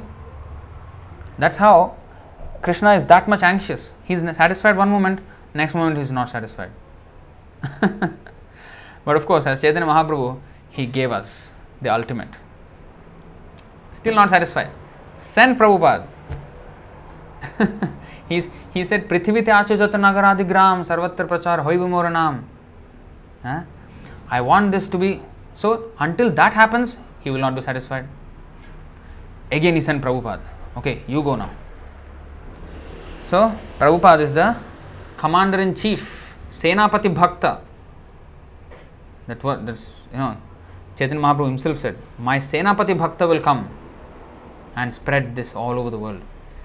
That means the commander-in-chief among my devotees, he will come down and spread this whole Sankirtan movement in the length and breadth of this world.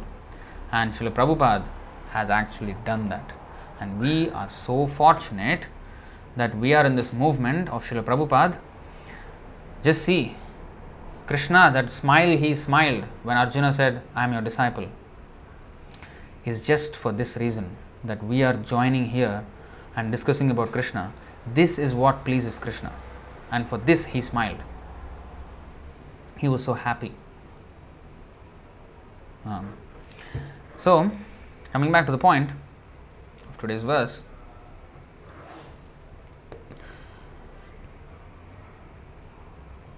so to retire from the activities of Krishna consciousness and to sit aloof making a show of Krishna consciousness is less important than actually engaging in the field of activities for the sake of Krishna. To be busily engaged in, preaching, book distribution, festivals, running a temple, making devotees, training them up to open new centers, new temples. This is what Prabhupada showed in his life. And these are the activities: organizing festivals, Harinam Sankirtan, Prasadam distribution, book distribution, all these things. This is what should be the activity of the devotee. He should be in the field work, as Prabhupada said. He should be in the field work of Krishna consciousness. Not simply sitting somewhere and, what is Krishna? What about his, this Vasudeva Tattva, what is this, this Vasudeva Sthiti and, Shuddha Sattva and this and that. Good to contemplate on the philosophy of Krishna, but then it has to boil down to action. We have to always think of Krishna, but then, just alone doing some, like making a show of some big devotee, that Krishna is not satisfied.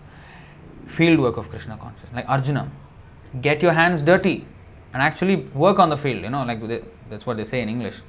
Get your hands dirty. That means, actually, instead of, like Prabhupada mentioned, that there are, horticulturist or agriculturist degree, sometimes. And this person, he learns about this agriculture, horticulture, whatever, in degree. He gives exams and passes the exam. But he hardly puts his hand on the field and get his hands dirty by putting it in the soil, actually, and tilling the soil and putting the seeds and everything. The field work, if he doesn't do, cannot really get the experience, cannot really get the realization. So just by sitting and discussing this is not enough. Engage in the field work. And that's why our movement, so many activities are there. Of course, Parikshit Maharaj only heard. But he had 7 days and he heard and he set an example on how to even hear, how seriously to hear. And he thought of Krishna. Main thing is thinking of Krishna at the time of death. So even in the most busiest, like Arjuna was the most busiest. He was shooting arrows at the speed of 60 arrows per second or minute or something like that. So fast. Nobody could see when he was taking out his arrows, when he was putting it at the bow, and when he was releasing it, when he was again putting back his hand in the quiver. Nobody could even see the actions of his hand. He was so fast. Blinding speed. Krishna said, as you are doing that, Arjuna, think of me. I'm not just saying. Krishna actually said that. 8th chapter, 7th verse. Tasmat sarveshu kaleshu mamanusmura yudhyacha mayarpita manobuddhir mame vaishyasya samshayah. Therefore, Arjuna, You should always think of me in the form of Krishna and at the same time carry out your prescribed duty of fighting. You're fighting, very good. 60 arrows per minute, oh, very good. But you know what? Remember me when you're doing that. Who can be more busy than Arjuna? Not just releasing arrows, he has to watch out for the arrows that are directed at him, and he has to counter that, and at the same time kill so many thousands, and he is an Atiratha. Ratha, Maharatha, Atiratha. Atiratha means he can fight with innumerable people at one time. Maharatha means already thousands. He is not just a Maharatha, he is an Atiratha. Arjuna. And he, while doing all that, think of Krishna. So even in such busy times, we have to think of Krishna. So unless we actually practice becoming busy in Krishna's service, how will we think of Krishna? So therefore we have to get our hands dirty. We have to do the work. And then at the same time remember Krishna and remember all of this.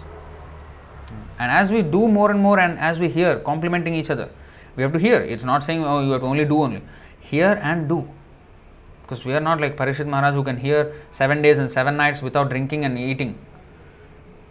We are talking about 3 hours here and people are already getting restless and asking why you are speaking so long. Imagine if they were at, Shukadev, imagine we were at Shukadev Goswami and Parikshit Maharaj when they were speaking.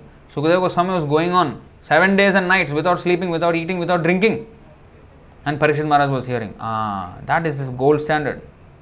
Gold standard. But we are so restless. Kali Yuga, Upadruta, Manda, Sumanda Matayo. We don't have that levels of concentration level. No, we don't have. So, we have to do something. We cannot hear whole day. We don't have such strength. But it is not that we should, because I cannot hear, I will go into Maya for the rest of the time. Only 2 hours Prabhu class, 1 hour? Okay, good. Half an hour is better, Prabhu. Because I can have 23 hours, 23 and a half hours so that I can do whatever I want, nonsense. I'm not saying, I'm not directing this to any of you, but just saying. So, you see that? So, we don't have such taste. But it doesn't mean that because this half an hour or 1 hour or 2 hours, whatever it is, the rest 22 hours or 21 hours, after 3 hours it will be 21 hours remaining. The rest 21 hours just be Maya. No. We have to chant, we have to do other activities, other seva, we have to engage in Krishna's service all the time. We have to be busy in his service. If we die serving him, let that be. That is glorious death. While serving Krishna, to die, that's a glorious death.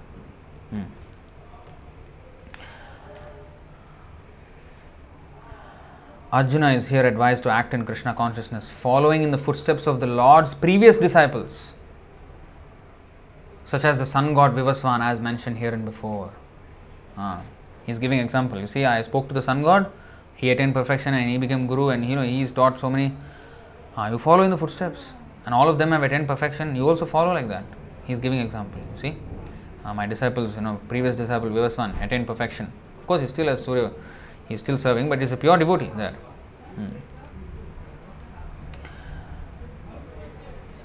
The Supreme Lord knows all his past activities as well as those of persons who acted in Krishna consciousness in the past. He also knows those who did not act in Krishna consciousness in the past. He knows everything. Therefore, he recommends the acts of the sun god, who learned this art from the Lord some millions of years before. All such students of Lord Krishna are mentioned here as past liberated persons engaged in the discharge of duties allotted by Krishna. Engaged in the discharge of duties allotted by Krishna or the spiritual master. So, what is the duties allotted by Krishna's representative Srila Prabhupada for us? We have our sadhana, chanting 16 rounds of Hare Krishna minimum a day, following 4 regulative principles: no meat eating, no illicit sex, no gambling, no intoxication. Morning program, Mangalarti, chanting, deity worship, Bhagavatam class, eating only Krishna Prasadam, association with devotees, book distribution, temple organization, festival organization, Prasadam distribution, opening new temples, making more devotees, training the devotees who have already been brought to Krishna consciousness. All this constitutes the gamut of activities for devotees. So these are the duties allotted by Krishna's incarnation Chaitanya Mahaprabhu. Chaitanya Mahaprabhu also says, Jare dekha tare kaha Krishna upadesh. Amar agya guru haya tara e desh. Amar agya guru haya tara e desh. So become a spiritual master. Of course, Shiksha Guru he is talking about. What, by doing what? Yare dekha tare kaho Krishna upadesh. Wherever, whomever you meet, talk about Krishna. Talk correctly, of course. Don't talk some wild stories. Talk according to Shastra. We have to hear from authoritative sources and we have to repeat. Don't give some wild stories about Krishna. That is no. We have to anukirtanam, means glorify Krishna according to the way that the spiritual master has glorified Krishna. We have to follow in that footsteps. We cannot invent some things. No. We have to strictly repeat. One has to repeat the instructions he has learned from the spiritual master. Otherwise, we will fall down. Actually, that is stated. Let's see. I think maybe 19152, I think. Let's see if it is that. If he does not repeat, then he will fall down, It's very important. These are all a gamut of activities. The whole range of activities for the devotees. You see, when a person receives the seed of devotional service, he should take care of it by becoming a gardener and sowing the seed in his heart. If he waters the seed gradually by the process of Shravan and Kirtan, hearing and chanting, the seed will begin to sprout. Now, let's see this purport. To live with devotees or to live in a temple means to associate with the Shravan Kirtan process. To live in the temple means not just living, eating here and sleeping. No. To associate with the Shravan Kirtan process. Sometimes neophyte devotees think they can continue the Shravan Kirtan process without worshipping the deity, but the execution of such Shravan Kirtan is meant for highly developed devotees like Haridas Thakur, who engaged in the Shravan Kirtan process without worshipping the deity. However, one should not falsely imitate Haridas Thakur and abandon deity worship just to try to engage in Shravan Kirtan. This is not possible for neophyte devotees. So we have to have deity worship, we have to have Shravan Kirtan, because we are not advanced as Haridas Thakur who chanted continuously, or Shukadev Goswami who narrated continuously, or Parikshit Maharaj who heard continuously. We are not in that stage. We are neophyte devotees. We have to do all. We have to do deity worship, we have to do Shravan Kirtan, we have to do so many things. The word Guru Prasad indicates that the spiritual master is very merciful in bestowing the boon of devotional service upon the disciple. That is the best possible gift the spiritual master has to offer. Those with a background of pious life are eligible to receive life's supreme benefit, and to bestow this benefit, the Supreme Personality of Godhead sends his representative to impart his mercy. Endowed with the mercy of the Supreme Personality of Godhead, the spiritual master distributes the mercy to those who are elevated and pious. Thus, the spiritual master trains his disciples to render devotional service unto the Supreme Personality of Godhead. This is called Guru Kripa. It is Krishna Prasad, Krishna's mercy, that he sends a bona fide spiritual master to the deserving disciple. By the mercy of Krishna, one meets the bona fide spiritual master, and by the mercy of the spiritual master, the disciple is fully trained in devotional service of the Lord. Bhaktilata Bij means the seed of devotional service. Everything has an original cause or seed. For any idea, program, plan or device, there is first of all the contemplation of the plan, and that is called the Bij or seed. The methods, rules and regulations by which one is perfectly trained in devotional service constitute the Bhaktilata Bij or seed of devotional service. This Bhaktilata Bij is received from the spiritual master by the grace of Krishna. Other seeds called Anyabhilasha Bij include Karma Bij and Jnana Bij. If one is not fortunate enough to receive the Bhaktilata Bij from the spiritual master, he instead cultivates such seeds as Karma Bija, Jnana Bija or political, social or philanthropic Bijas. However, the Bhaktilata Bij is different from these other Bijas. The Bhaktilata Bij can be received only through the mercy of the spiritual master. Therefore, one has to satisfy the spiritual master to get the Bhaktilata Bij. Yasya Prasadat Bhagavat Prasada. The Bhaktilata Bij is the origin of devotional service. Unless one satisfies the spiritual master, he gets the bij or root cause of karma, jnana and yoga without the benefit of devotional service. But one who is faithful to his spiritual master gets the Bhaktilata bij. This Bhaktilata bij is received when one is initiated by the bona fide spiritual master. After receiving the spiritual master's mercy, one must repeat his instructions, and this is called Shravan Kirtan, hearing and chanting. One who has not properly heard from the spiritual master or who does not follow the regulative principles is not fit for chanting or Kirtan. We must repeat his instructions. And if we have not heard properly, how can we repeat? So we have to pay attention and hear properly, and then we can repeat. We have to repeat. That is the duty given to us by Chaitanya Mahaprabhu, by Prabhupada.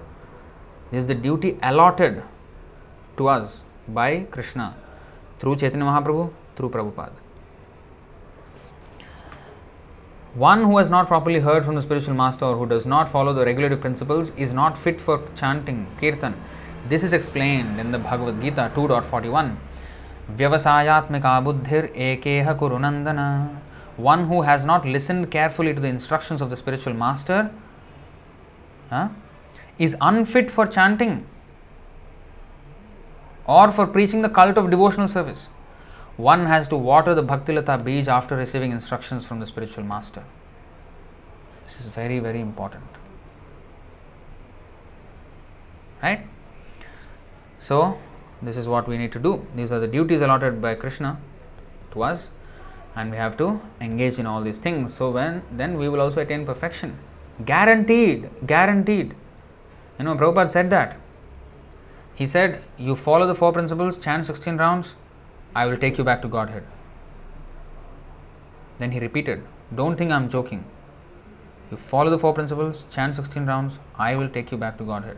Of course, to sustain that quality chanting and strictly following, we have to have all the other support system of deity worship, of associating with devotees, Shravan Kirtan, hearing the classes, reading his books, and engaging in service of book distribution. All this to properly chant 16 rounds and to properly follow the 4 principles, and then we can go back to Godhead. So that's why he has given us the whole program, how to live our entire life in Krishna consciousness. So we just have to follow and we will have perfection. For sure, for sure. This is a path by Krishna. So it will never fail, provided we stick to the path. That's it. So that is the end of our session, and we will take any questions if there are. I think there will definitely be. Especially when Virendra Prabhu is here, we will have questions. Guaranteed. Right? Alright. Let's take to the questions now.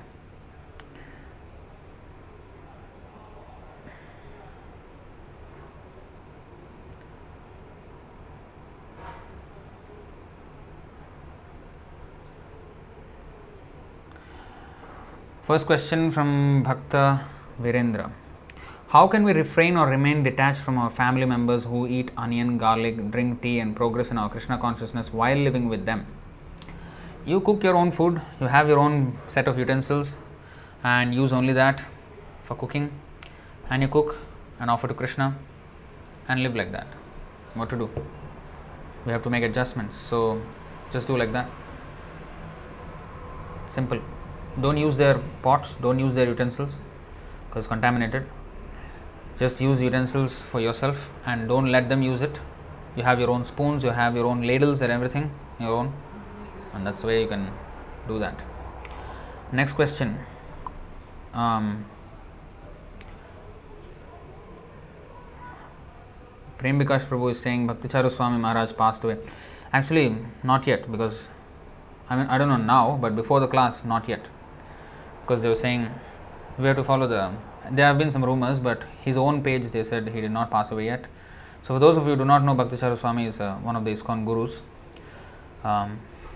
who is on the verge of passing away due to COVID-19. Sad news, but what to do, happens. But the thing is, it would have been even more glorified. If he confessed and followed the Ritvik system, that would have been even much better. And actually, at one point in his life, Sundagopal Prabhu was telling me today that in the year 2000, Prabhu and Madhupandit Prabhu, they were having these discussions with ISKCON. And at that time, Bhakti Charu Swami was also there, because there was a debate between ISKCON and Ritvik system. And then at that time, actually, Bhakti Charu Swami said, you know what, we have to stop all this initiation and actually reconsider this whole thing. Prabhu directly heard, he was right in front of him. And Bhakti Charu Swami said that we should actually consider this whole thing, we should review this whole Guru, issue. He said that, but I think, eventually the system the GBC just, put the rules and he just followed with the flow, and he, continued like that. So it would have been much better if he had, accepted the Ritvik system and stood for it strongly, considering all the evidence that is there. And if he had preached, then would have been such great service. Honestly, if he, a person of his caliber, sannyasi and everybody, if he talks like that, then it would have been even more weight to the whole thing. But unfortunately, he went with the GBC and then against Prabhupada's instructions, so that was not very good. Anyway, we don't want to talk against him at this time when he is passing away. But for the sake of Prabhupada's movement, sometimes we have to talk, although it may sometimes be unpalatable.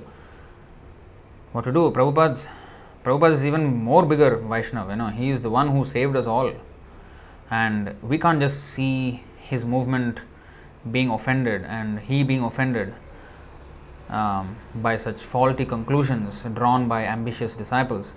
So we have to speak sometimes. So for that sake only we are speaking. It is not to offend him or offend anybody else, but Prabhupada is being offended, and that's the concern. So yeah, that is that. So as of now, as of the starting of the class, he has not passed away, although I have also noticed that he has passed away, but when I checked his page, no, they say this is all rumor, but he hasn't passed away. Let's see. But he's in a very, very critical condition. Next question by Bhakta Virendra. Is past life regression therapy to be true? Anything that is not Vedic, I wouldn't put my faith in that. It can be any hallucination. It doesn't, actually we don't need all those things. We just have to accept the statements of Shastra and that's it. We don't have to really. I have heard of this past life regression kind of technique. I don't have much faith in all that. Maybe, may not be, but it doesn't matter. So what? So what if you remember your past life as if it was like very glorious? Very glorious? You saved the whole world, is it? We failed, We are a failure case. The very fact we are in the material world means we are a failure case. We rather perfect our life. Whatever it was, my last life was a failure. Whatever it was. So let's understand that and make this life at least a pass. After all the millions and billions and trillions of gazillions of fails, let's make at least this one life as pass. That would be the perfection. There's no point going into past life regression. We want progression. We don't want regression. So let's progress, and make complete perfection.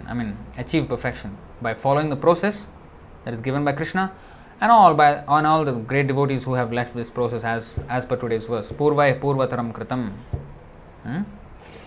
Next question by Bhakta Virendra again. Just as on earthly planet we are practicing Krishna consciousness, do the residents of higher planetary systems such as Satyaloka, Tapoloka, Maharloka and Janaloka, who have greater facilities and long duration, practice Krishna Bhakti and go back home, back to Godhead?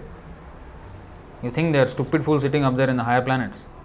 Urdhvam gacchante sattvasthaha. Those who are extremely in the mode of goodness, they go only to those planets. Higher than even heaven, higher than even Swargalok. You mean some stupid fellows sit there? No. The most elevated people sit there, the most advanced spiritualists.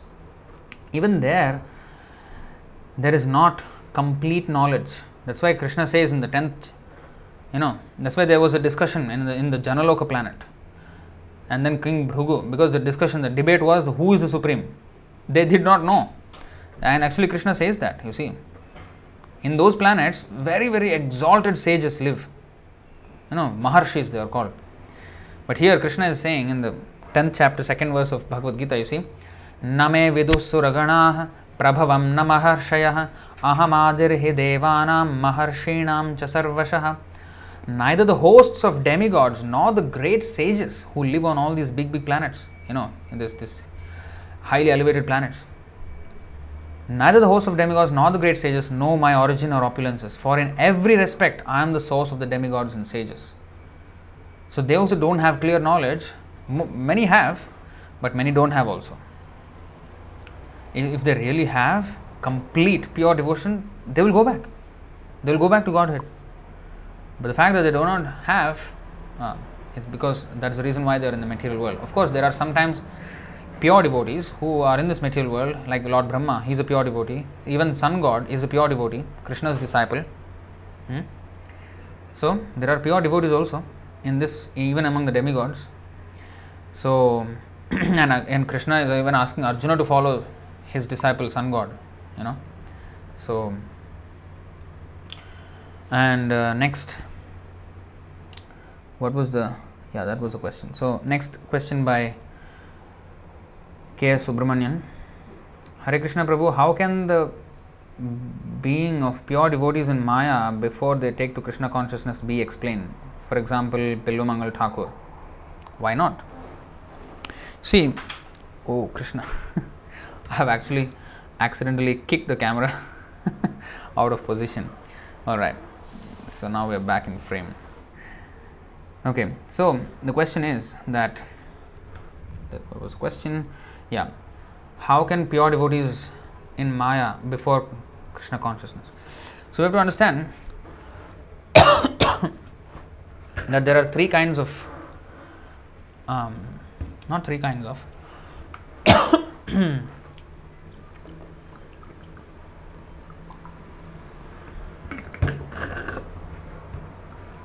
pure devotees only of one kind, but the way they attain perfection is three.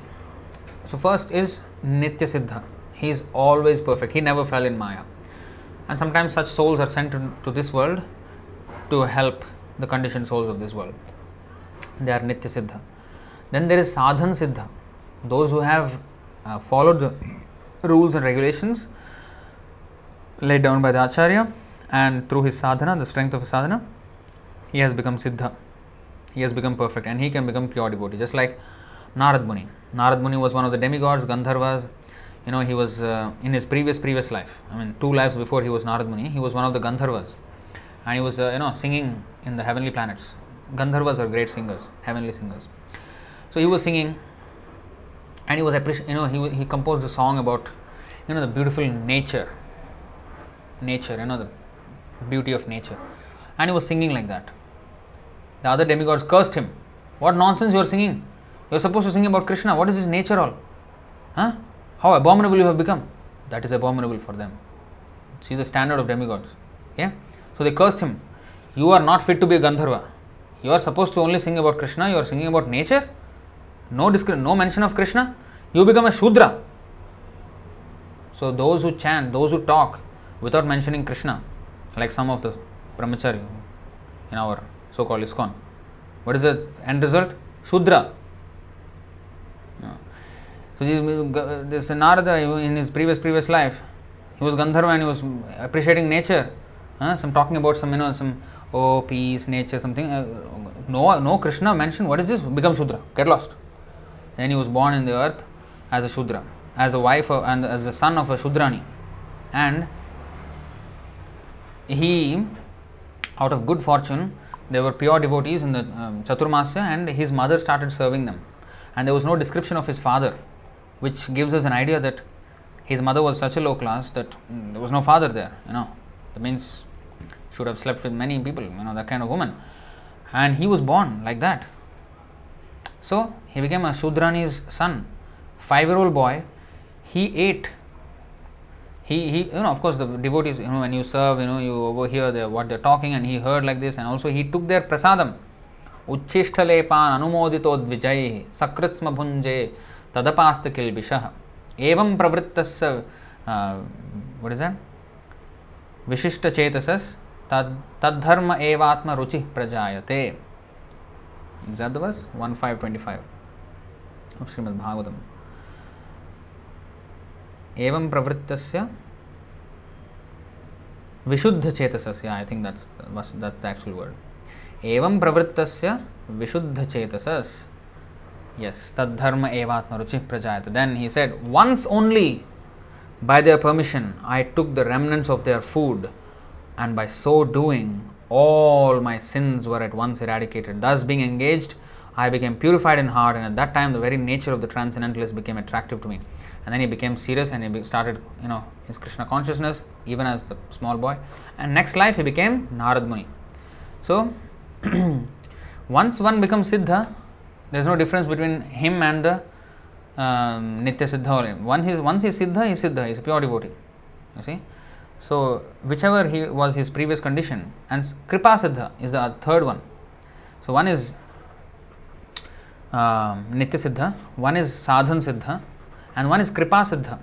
By the mercy of Krishna, one suddenly gets pure devotion, or by the mercy of the spiritual master. Like in Chaitanya Mahaprabhu's Leela, he went to South India, and wherever he went, he converted towns and villages into pure devotees. Just wherever he chanted, whoever came in contact with him became pure devotee. Kripa Siddha. Just by touching him, pure devotee. One fisherman was fishing, and he, Chaitanya Mahaprabhu was like, in his ecstasy, he became like, like a ghost, His eyes were all open and he was floating on the water. He floating on the water. And this fisherman, grabbed him and brought him. But the moment the fisherman touched the body of Chaitanya Mahaprabhu, he himself went into ecstasy. Fisherman, eating fish, catching fish, selling fish, pure devotee. Kripa Siddha. Sadhan Siddha, when one follows the sadhana system and everything, and then he becomes perfect. Actually, ours also. What sadhana we are doing? 16 rounds. What sadhana is that? Standard is 64 rounds. Bhaktisiddhanta Saraswati Thakur is an animal if you cannot chant 64 rounds a day. Pathetic condition. By some kripa of Prabhupada, we are making any little advancement we are making also. Right? So, kripa is there. Of course, some sadhana we have to do. So, sadhan siddha, kripa siddha, nitya siddha. But once one becomes siddha. Once he is pure devotee, that's it. Therefore, it is an offense to look at the past of the devotee.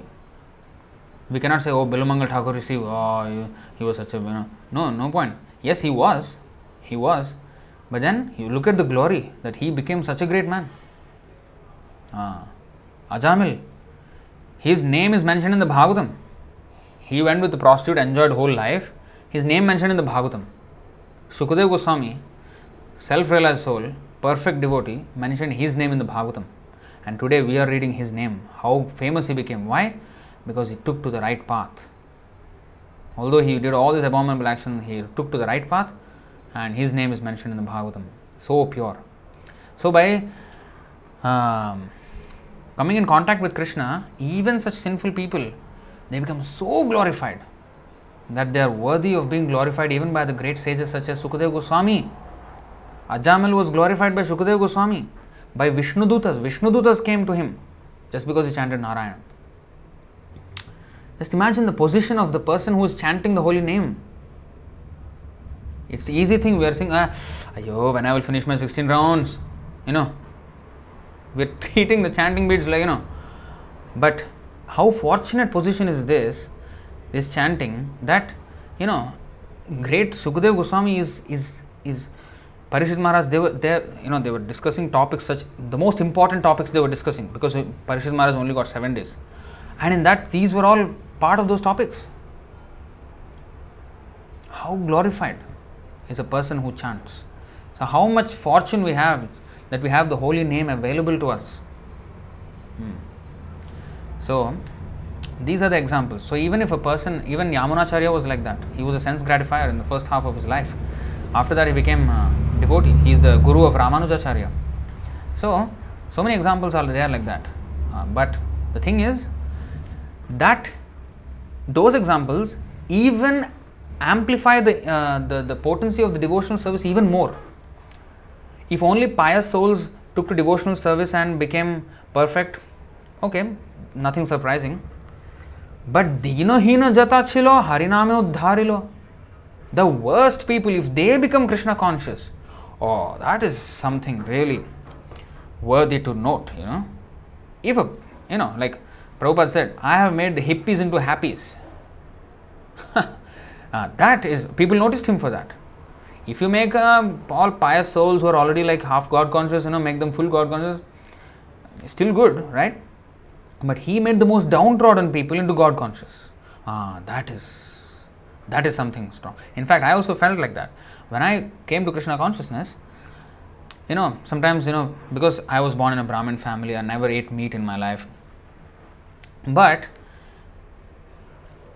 sometimes people actually, wow, you never ate meat in your life. It's like a, wow. But for me, that is not very surprising. Okay, yeah, maybe that's why, something at least. But I am more surprised that somebody who is a beef eater, somebody who is absolutely eating meat, illicit sex, gambling, intoxication, how did those persons make it in Krishna consciousness? Those persons have given up all that. That's an even bigger sacrifice. How much they have given up to come to Krishna consciousness, that surprises me. So that actually shows that really highlights the potency of devotional service. Even the worst sinner. In the Bhagavatam we hear of this. Chaitanya Charitamrita we heard of the Mrigari story and Ajamil story in the Bhagavatam. But here practically also we are seeing that people who have been so addicted to sinful activities have given up everything and became Krishna conscious and completely pure in their lifestyle. Of course, still Anartha Nivritti process is going on, but a huge shift. That shows the power of devotional service. So by introducing these examples of Bilavangal Thakur and all this, the important or the glory of devotional service, Bhakti Yoga, is even, the Krishna consciousness is even amplified. So it actually gives us even more inspiration that if such a person can advance, I did not go with the prostitute, okay, I can also maybe do something about it, encouraging. These are all encouraging statements from the Shastras to give us the enthusiasm. It's not just some only very, very few people. Yeah, actually very few people can follow, because out of millions of people, because they're having other desires. But when we have come to devotional service, these are all inspiring examples for us. See? So that's the point there. Next.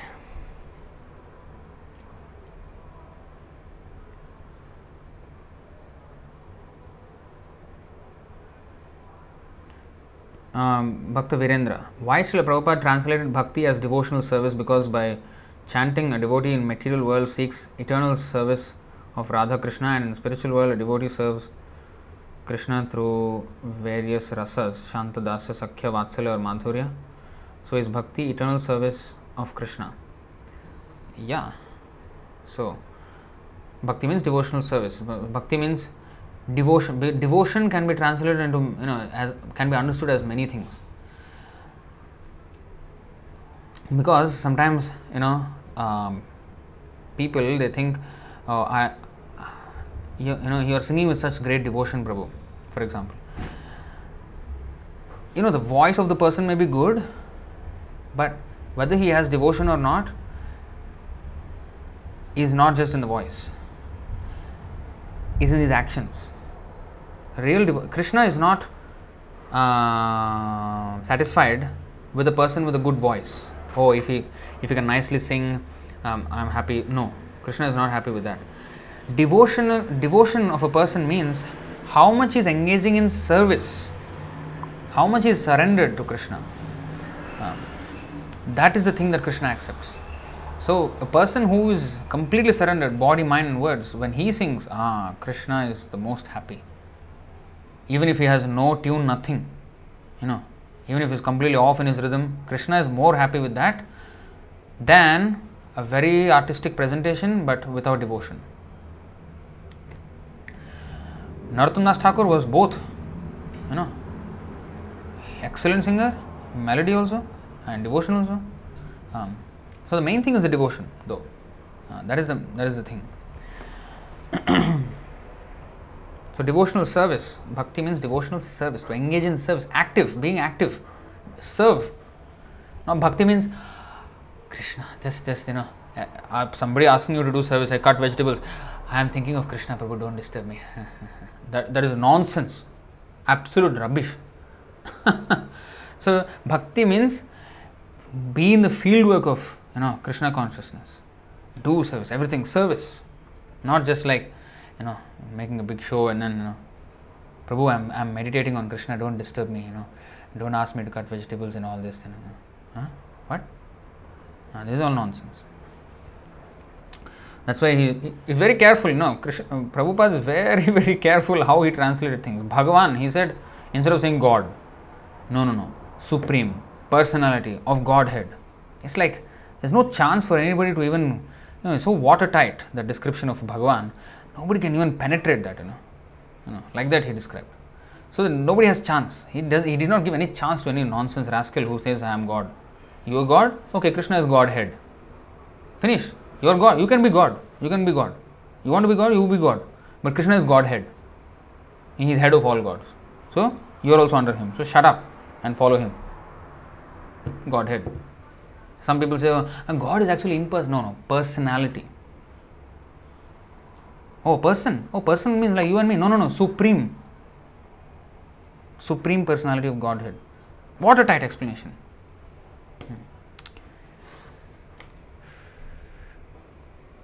Krishna Smaranam Prabhu. Next question. Can we categorize the GBC as busy foolish? Yeah. They've already come to the wrong conclusion and they're acting on it and guiding others on the wrong, misguiding, sorry. So of course, it's busy foolish. Drohi. This is called Guru Droha. To go against the order of the spiritual master, that is Guru Droha. To betray the Guru. There's a betrayers. Unfortunately, So anyway, we can't just say, oh, that's unfortunate. We have to rectify the situation. We have to be, if they are busy foolish, we have to be busy intelligent. We just can't say, oh, they're busy foolish, let us be lazy, intelligent. And be lazy. No, we have to be lazy, busy intelligent. Of course, lazy intelligent is the highest Brahmana. But in this matter, in the context that we have to be busy, we have to spread this movement. We have to be busy in the field work of Krishna consciousness and spread this. If they are foolish and if we are intelligent, better use their intelligence in Krishna's service, Prabhupada's service, and do the field work of Krishna consciousness. Let us get to the ground, get our hands dirty. That's the whole point. Krishna Smaranam Prabhu. What is the advantage of a devotee who unfortunately does not go back to Godhead? Well, he takes birth in a higher family, in a better situation. He continues from where he left off. That is there in the 6th chapter. You all know. 6th chapter. I will just read the translations. See in this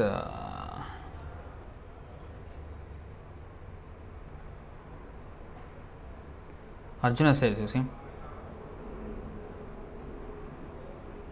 Arjuna said, "O Krishna, what is the destination?" You see Krishna in 6th chapter 37th verse, as you can see here. Arjuna said, "O Krishna, what is the destination of the unsuccessful transcendentalist who in the beginning takes to the process of self-realization with faith, but who later desists due to worldly mindedness and thus does not attain perfection in mysticism? O mighty arm Krishna, does not such a man who is bewildered from the path of transcendence fall away from both spiritual and material success? Material failure, spiritual failure? Then he just perishes like a riven cloud with no position in any sphere? Is that what will happen to him? This is my doubt of Krishna. This is my doubt, O Krishna, and I ask you to dispel it completely.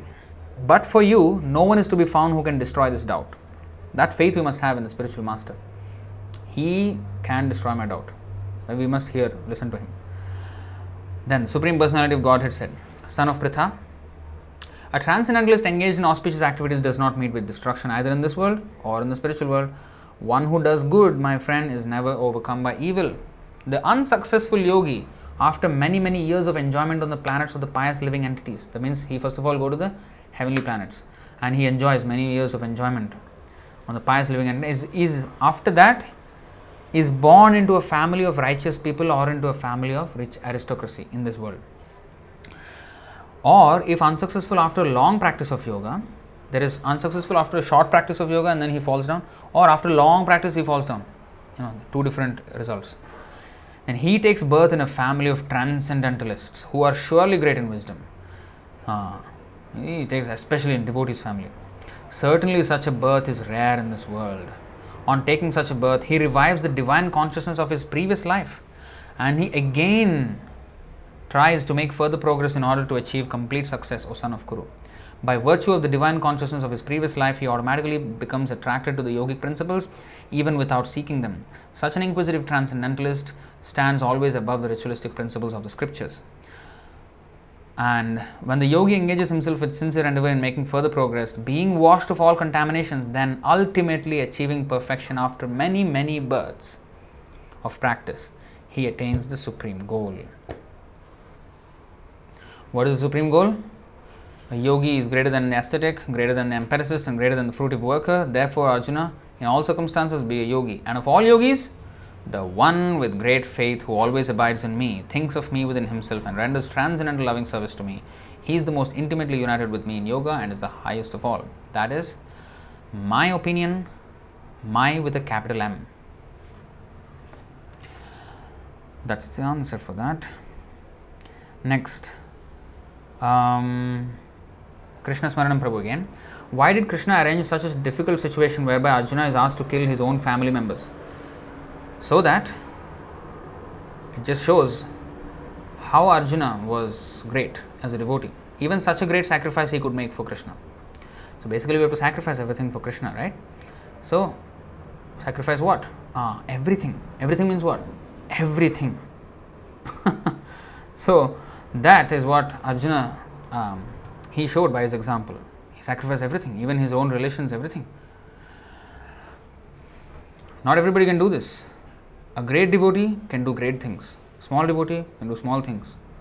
So because Arjuna was a great devotee, Krishna just pushed the limits and just showed, even in such a great thing, Gurunapi Vichalyate, he never was shaken. Of course he was apparently shaken, that is Krishna's desire, so that he asked questions, but otherwise actually Arjuna cannot be shaken. You see, 6 chapter 20 to 23.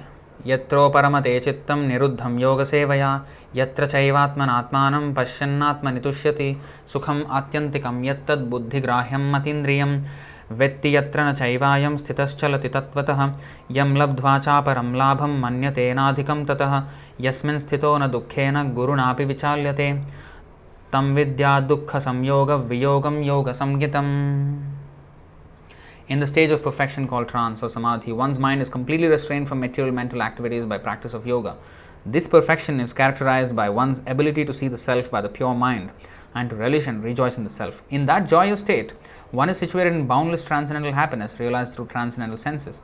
Established thus, one never departs from the truth, and upon gaining this, he thinks there is no greater gain.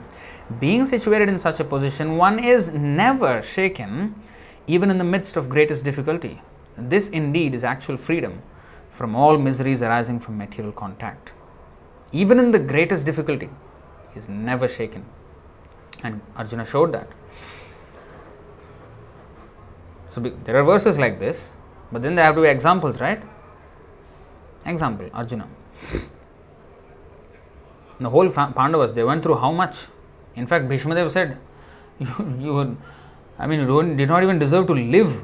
The amount of, difficulties that you went through, you don't even deserve to live in those. Nobody can live in those conditions. 1:9:12 of Srimad Bhagavatam, as you can see here.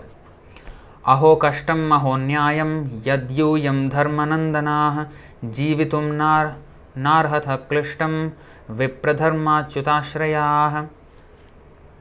Bhishmadev said to the Pandavas, "Oh, what terrible sufferings and what terrible injustices you good souls suffer for being the sons of religion personified. You did not deserve to remain alive under those tribulations, yet you were protected by the Brahmanas, God and religion." To exemplify the strength of the devotees, to exemplify how Krishna protects the devotees even in the greatest dangers.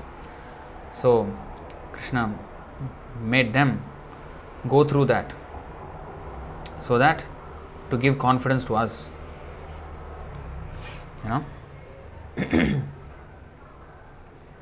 and the devotees, they actually Go through that. If the Lord wants them to go through that, they will go through.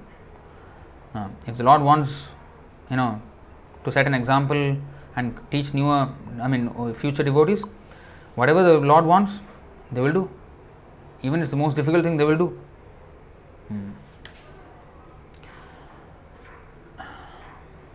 Next question by Bhakta Virendra. Can the mind be trained by reading Srila Prabhupada's books and chanting holy names?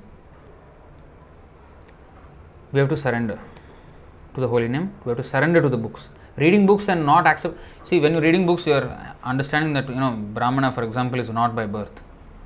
But then if you don't accept that, if you still think you're Brahmana by birth, that means you're not accepting, you're not surrendering to the knowledge that you are receiving. So, reading, yes, but accepting. Okay, let's go back to some basics. Bhagavad Gita chapter 10, text 14. What Arjuna said here? Sarvam etadritam manye yanmam vadasi Keshava. Oh Krishna, I totally accept as truth all that you have told me. Totally. No. 99%. 97.6%. No. 100%. Total means what? 100. As truth all that you have told me. So if Prabhupada says and Krishna is saying Guna Karma Vibhagasha, accept it. Don't say Janma Brahmana. No. This is all Asura Daiva Varnashram. Daiva Varnashram is there. So the main point is that accepting the things that are told by Prabhupada and chanting Hare Krishna in the proper surrender. We are chanting, but so many aparadhas we are doing. First of all, the main aparadha is inattentive chanting. So that we have to fix it first. So, chanting Prabhupada books, yes, but accept the process. And not just accept. What is the other part? What is the other part? 18.73. It should be in fingertips. Nashtam Arjuna was Nashto Moha Smritirlabdha Tvat Prasadan Mayachyuta Stitosmigata Sandeha Karishye Vachanam Tava. This is the next step. What is that? Now I have regained my memory, my illusion is gone. I am now firm and free from doubt and I am prepared to act according to instructions. Karishye Vachanam Tava. I will do what you say, whatever you say.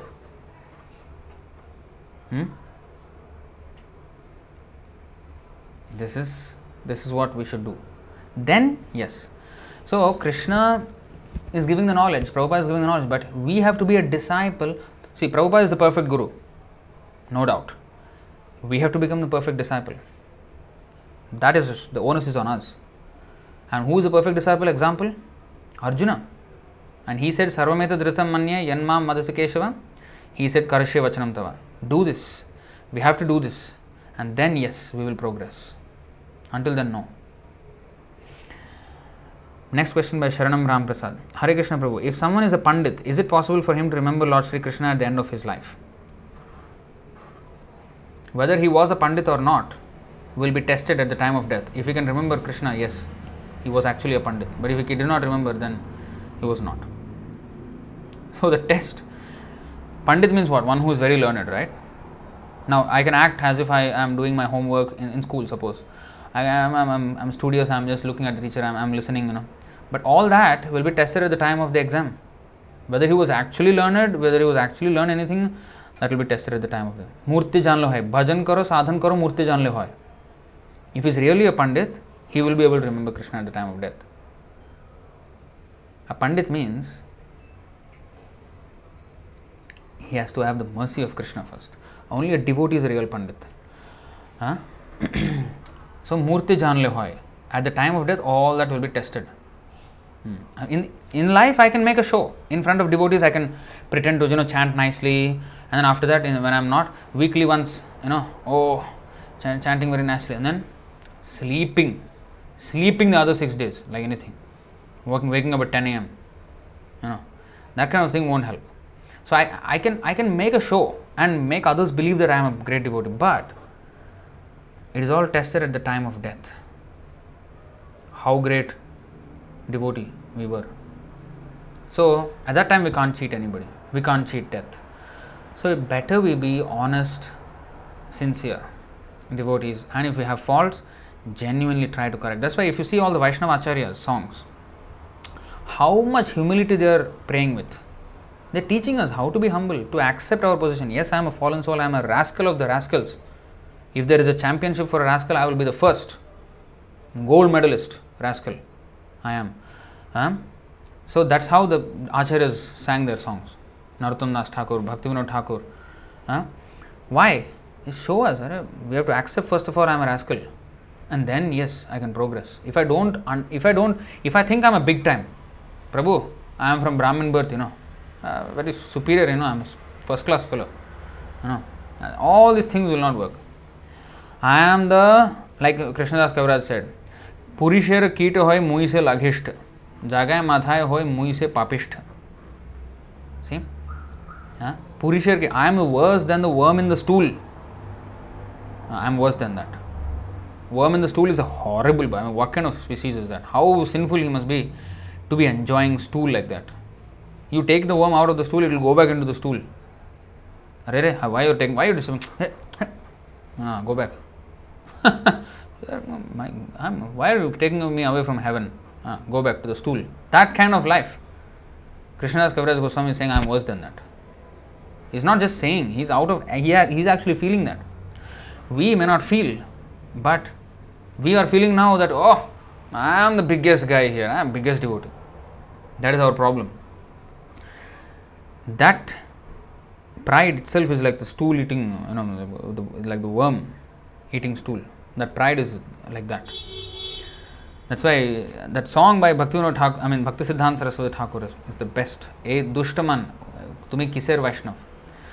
In fact, he compared the pride, I am a great devotee, show off devotee, right? That pride is just like stool, he said in that song. And I think the second or third verse of that song, he said, stool, it's like stool, So that is the thing. So a real Pandit, he will be able to remember. But if a devotee somehow or other does not remember Krishna after doing all service, yadi vatadi doshena madbhakto nachamam smaret aham smarami madbhakta nayami paramagatam. So Krishna is so merciful that if by chance my devotee cannot remember me at the time of death, I will remember him and I will take him back. Krishna is so kind. Of course, one must be not an offender but an actual devotee and sincere devotee, you see. Next question by Bhakta Virendra. Since I have not established deities in my home and Krishna temple is 35 kilometers away, I am unable to attend Mangal Darshan, Mangalarti. I follow all the other rules of Krishna consciousness. So, Mangalarti you sleep. Is that? At least we can wake up and chant, no? I don't have temple. Actually good, no? Sleep. Right? No, I must wake up still. What is wrong? One picture of Prabhupada, one picture of Krishna, some Jagannath, Narasimhadev, Chaitanya Mahaprabhu, you just have one altar. And then you can sing. Samsara dava nalalidha loka tranaya karunya ghana ganatvam praptasya kalyana gunarnavasya vande guru shri charanaravindam. Why we can't sing? See, where there is a will, there is a way. We have no will, and where is the way?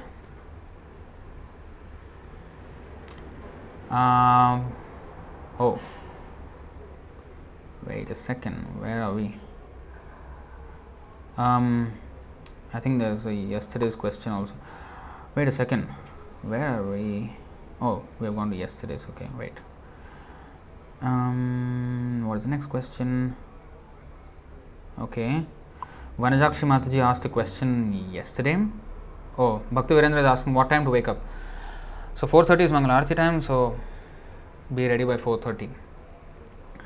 And you can start at home, Then Vanajakshi Mataji is asking, Babuji, everyone wants to be happy whether here or other loka. Is it because happiness and peace are natural state of soul? Yes, Anandamayo Bhyasat. We always want happiness. So that's why we always crave for happiness, because here we don't have it. Yeah. In the same way, soul is a part of super soul. So in every birth, it tries very hard to go back to the super soul and merge. No. Part of the super soul means, it's like in a car, it's a car, but there is a spare part that is a part in itself. It's not merge, it is still as a part. If there is a screw, for example, it's still a screw, but it is attached to the car. Now it is giving some service to the car because of the screw. Something is not falling down, some maybe chassis is not falling down, whatever. So the screw is playing rendering some service to the whole. So it is still a screw, but it's still rendering service. So not merge. So soul is part and parcel of the super soul. See, 15th chapter, this merging is nonsense. Verse 15th chapter 7th verse is Mamaivamsho jivaloke jivabhuta sanatana.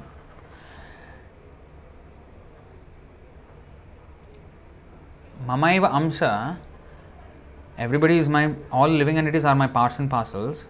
Sanatanaha, my eternal fragmental parts. That means eternally they are parts. They will never merge. And there is no such thing as a soul being cut and again merged back. No. You see? That is stated in the Bhagavad Gita 2nd chapter, right? The spirit cannot be cut. 223. Nainam chindanti shastrani nainam dahati pavakah na chainam kledayantyapo na shoshayati marutah. Especially the first line. Nainam chindanti shastrani. So the soul can never be cut to pieces. It is not that parts means part, now it is cut, so it's a part now, and then join back, merge. No. It is my eternal fragmental parts. We are always separate. Always. Next one also. Achedyoyam adahyoyam. The individual soul is unbreakable and insoluble. It's unbreakable. It cannot be. So there is no question of separation and merging. No. Always eternally separate. But now we are not engaging in the service of Krishna and trying to, just be separate from him. That is our problem. This was actually asked yesterday, but we're answering this. I hope that is understood. And then next, in the same way, being soul is an eternal conditioned soul who are more attached to the body feel fear to die at the. Okay, let me read it. In the same way, being soul is an eternal. Okay, the soul being eternal, the conditioned souls who are more attached to the body feel fear to die at the time of having the body.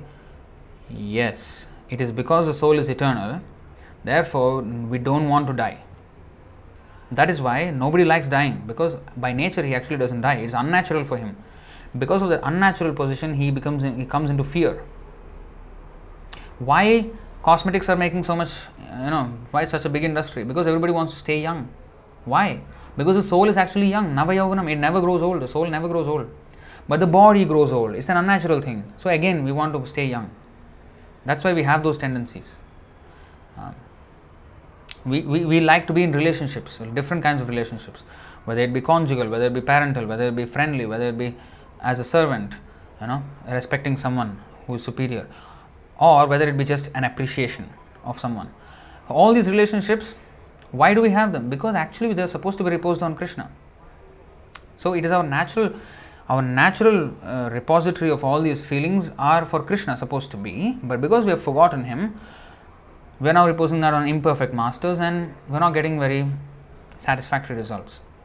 So we have to turn back to Krishna. So that's the whole point. So that's yesterday's question, and then we have some other questions. Oh wow, 2.5 hours today. Well, we have gone back to our standards. Where were we? Okay, question by Bhakta Venkatesh. It's recommended to follow liberated souls' footsteps at the same time, can't imitate them. Yeah. Then unless we imitate, only following is enough then? Following means their instructions, and we cannot do at their level, right? But whatever they asked us to do, we have to do. They asked us to do because that is, they know that this is possible for us to do. And when we do that, then we will get to that stage. If we perfectly do it. Because mostly if you are pure, then only we can go back. Yeah, if we are pure only, we can go back. Even if there is slight contamination, we will not be allowed in the spiritual world. And let's say by last, if we become pure, why don't we imitate also? It's no more imitating, you're already on that stage. Imitating means you're trying to, when we act in a drama, like I acted as Krishna once or twice. So I imitated what Krishna did. But of course for drama reasons. But that's imitation. Imitation means when you're not there, when you're not in that level, but you're just acting it out. This is acting. That is imitation. But when one actually is on the level of pure devotion, he is not imitating him. That's his natural state. Like, can you say Prabhupada imitated Bhaktisiddhanta by always thinking of Krishna? No, he did not imitate. He followed the instruction of Bhaktisiddhanta Saraswati Thakur by preaching the message of Krishna consciousness in the Western world. And he himself is in the position of already a pure devotee. So, imitation, it's not, once you reach the stage, it's no more imitation. You are on that level. Imitation is when I am not on that level and I am acting as if I am on that level. That is imitation. But if we follow the footsteps, we will also rise to the same standard. That is there. But still, the spiritual master is always worshipable. Like Prabhupada, he is a pure devotee. But still Bhaktisiddhanta Saraswati Thakur was worshipable for him. Like that. Although both were pure devotees. There is no higher pure devotee, lower pure devotee. Pure devotee means pure devotee. But still, he executed the order of the spiritual master. Worshipable. So, that's how it is. Question by Vijay Sharma, Prabhu. Question: since we should not trust the mind, how do we trust the thoughts that come to us, and where do they come from if not the mind? Good. So, we should not trust the thoughts. Therefore, we have to take advice from Sadhu, Shastra, Guru. We should not trust the mind. So, the thought, now if I am saying, Janma karma chame divyam evam yo veti tattvataha.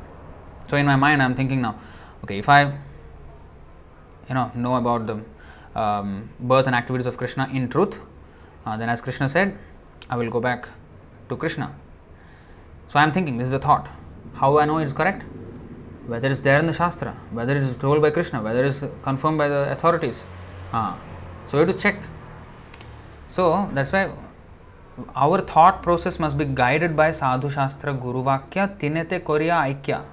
Guru Mukha Padma Vakya, Chittete Korya Aikya. Narottam Das Thakur has sung like this. So, therefore, should not trust the mind means we should always take, that is exactly why we always show the quote. Because if I say something without showing anything, you will think that that is his speculation, that is his mind, or that is his thought, how we know it is perfect or not. That's why we show. The whole process is I should not present my own some thought. So if I present something, I have to back it up. If there is a shloka that actually says like that, yes, okay, then that thought is bona fide. So that's why our whole thinking must be molded in that way. Our whole thinking should be, is it there in the Shastra? Is it told by Prabhupada? Is it, Sadhu Shastra Guru? That's how we should deal with the mind. So that means we are not trusting the mind. We are trusting the Shastra, we are trusting the Guru, we are trusting the Sadhu who are following the Shastric principles. Yes, then we can get the correct answer. Whether our mind is thinking right or wrong. If our mind is thinking what is said in the Shastra, our mind is becoming our friend. Until then it is our enemy. So, we have to make the mind our friend, right? That is stated in the 6th chapter, 6.5. For one who is one must deliver himself with the help of his mind and not degrade himself. The mind is the friend of the conditioned soul and his enemy as well. For him who has conquered the mind is the best of friends. So, how to conquer the mind? Don't allow any chance. Any thought, refer first. You are suggesting me something? Okay. Let's see whether you are suggesting right or not. Let me check. Sadhu Shastra Guru, right? Wrong? Oh, nonsense, mind. Right? Good. But that does not mean next time you are right. Understand? Next time another thought. Okay, again check. Not that, because the mind is also clever, no? Maya is very clever. one thought it will give that is in line with the Sadhu Shastra Guru. Now my mind has become my friend. Now I can listen to my mind. Okay, next thought, finish. Never. Only when that's why it is said, for him who has conquered the mind. Conquered means never taking the mind as one's equal. No, you down, listen to me. First check here. Guru is saying something different. Shastra is saying different. Your nonsense. Mind, your nonsense. So that's how to do it. Then, okay. Next time you will suggest something wrong. Again check. Again wrong. Your nonsense. Next time right. Next time again check. 100 times later, million times later, again check. That's how. Then the mind will be friend. Always under control. But for one who has failed to conquer the mind, for one who has failed to do so, his mind will remain the greatest enemy. That's it.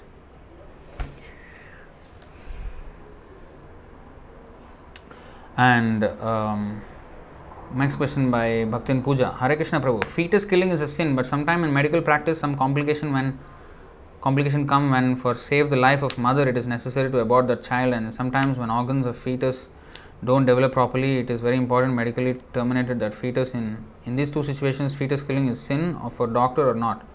Show me the right path. Well, whatever has to happen will happen, but if we become an instrument in that, yes, it is sin. It is sin. If he has to be born in a different way, then that is just the way it is. So abortion is certainly a sin. To save the life of mother, well, maybe that's a consideration, I don't know, but still, this Prabhupada never he just said abortion is sin, that's it. Of course, either one, if the mother's life is in danger, to save mother's life, that may be a consideration, I don't know. I didn't understand that. That's what happens when you have a foolish smartphone. I don't know if you heard that. So, yeah, it's a complicated question though. Complicated question. But generally, it is a sin. This particular it's a very difficult situation, The fetus, the mother's life is at risk. Well, I would stay far away from this whole thing. It's horrible, it's horrible. Very, there is sometimes this thing that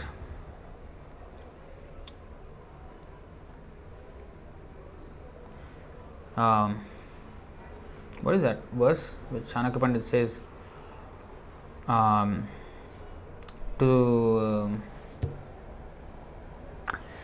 save the body, sometimes a part of the body has to be amputated, and to save a family, one person of the family can be amputated or driven away, and to save the city, one family can be taken away. This is actually from the Mahabharata, where Kunti Devi, this Bakasur was there and all that.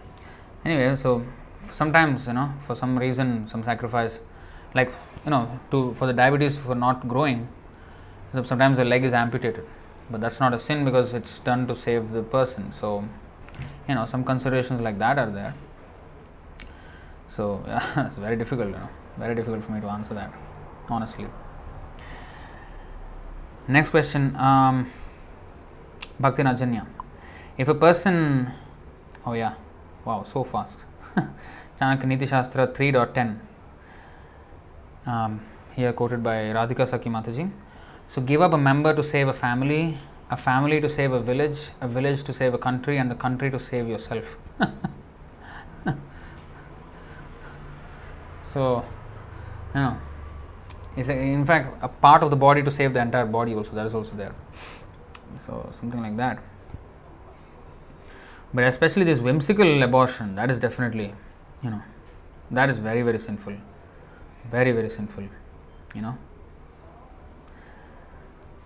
So, Ajanya Mataji's question: if a person eat egg, will his soul in the next birth undergo abortion?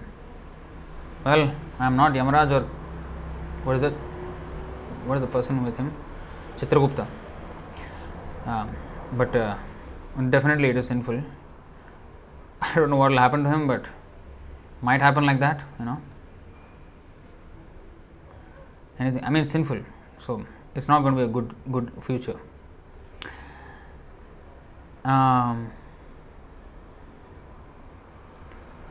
Bhaktin Ajanya again: if a person kills fetus or helping abortion, will his or her soul undergo abortion in the next birth? Yes. And mother and the doctor, whoever is doing this, if the mother does it, then next life also she has to undergo abortion. I mean, she will be killed as a fetus, and in that way, sometimes many wombs, one womb after another womb after another womb, she will just go like that and never see light of day. So, and for the doctors who do it, that's going to be very, very bad news. Of course, the question of Bhaktin Puja, when it is when mother's life is at risk or something like that, those special cases, maybe there's a different issue there, but 99% people are doing whimsically, just getting pregnant and aborting, getting pregnant and aborting like this. So this is very, very sinful, that is for sure.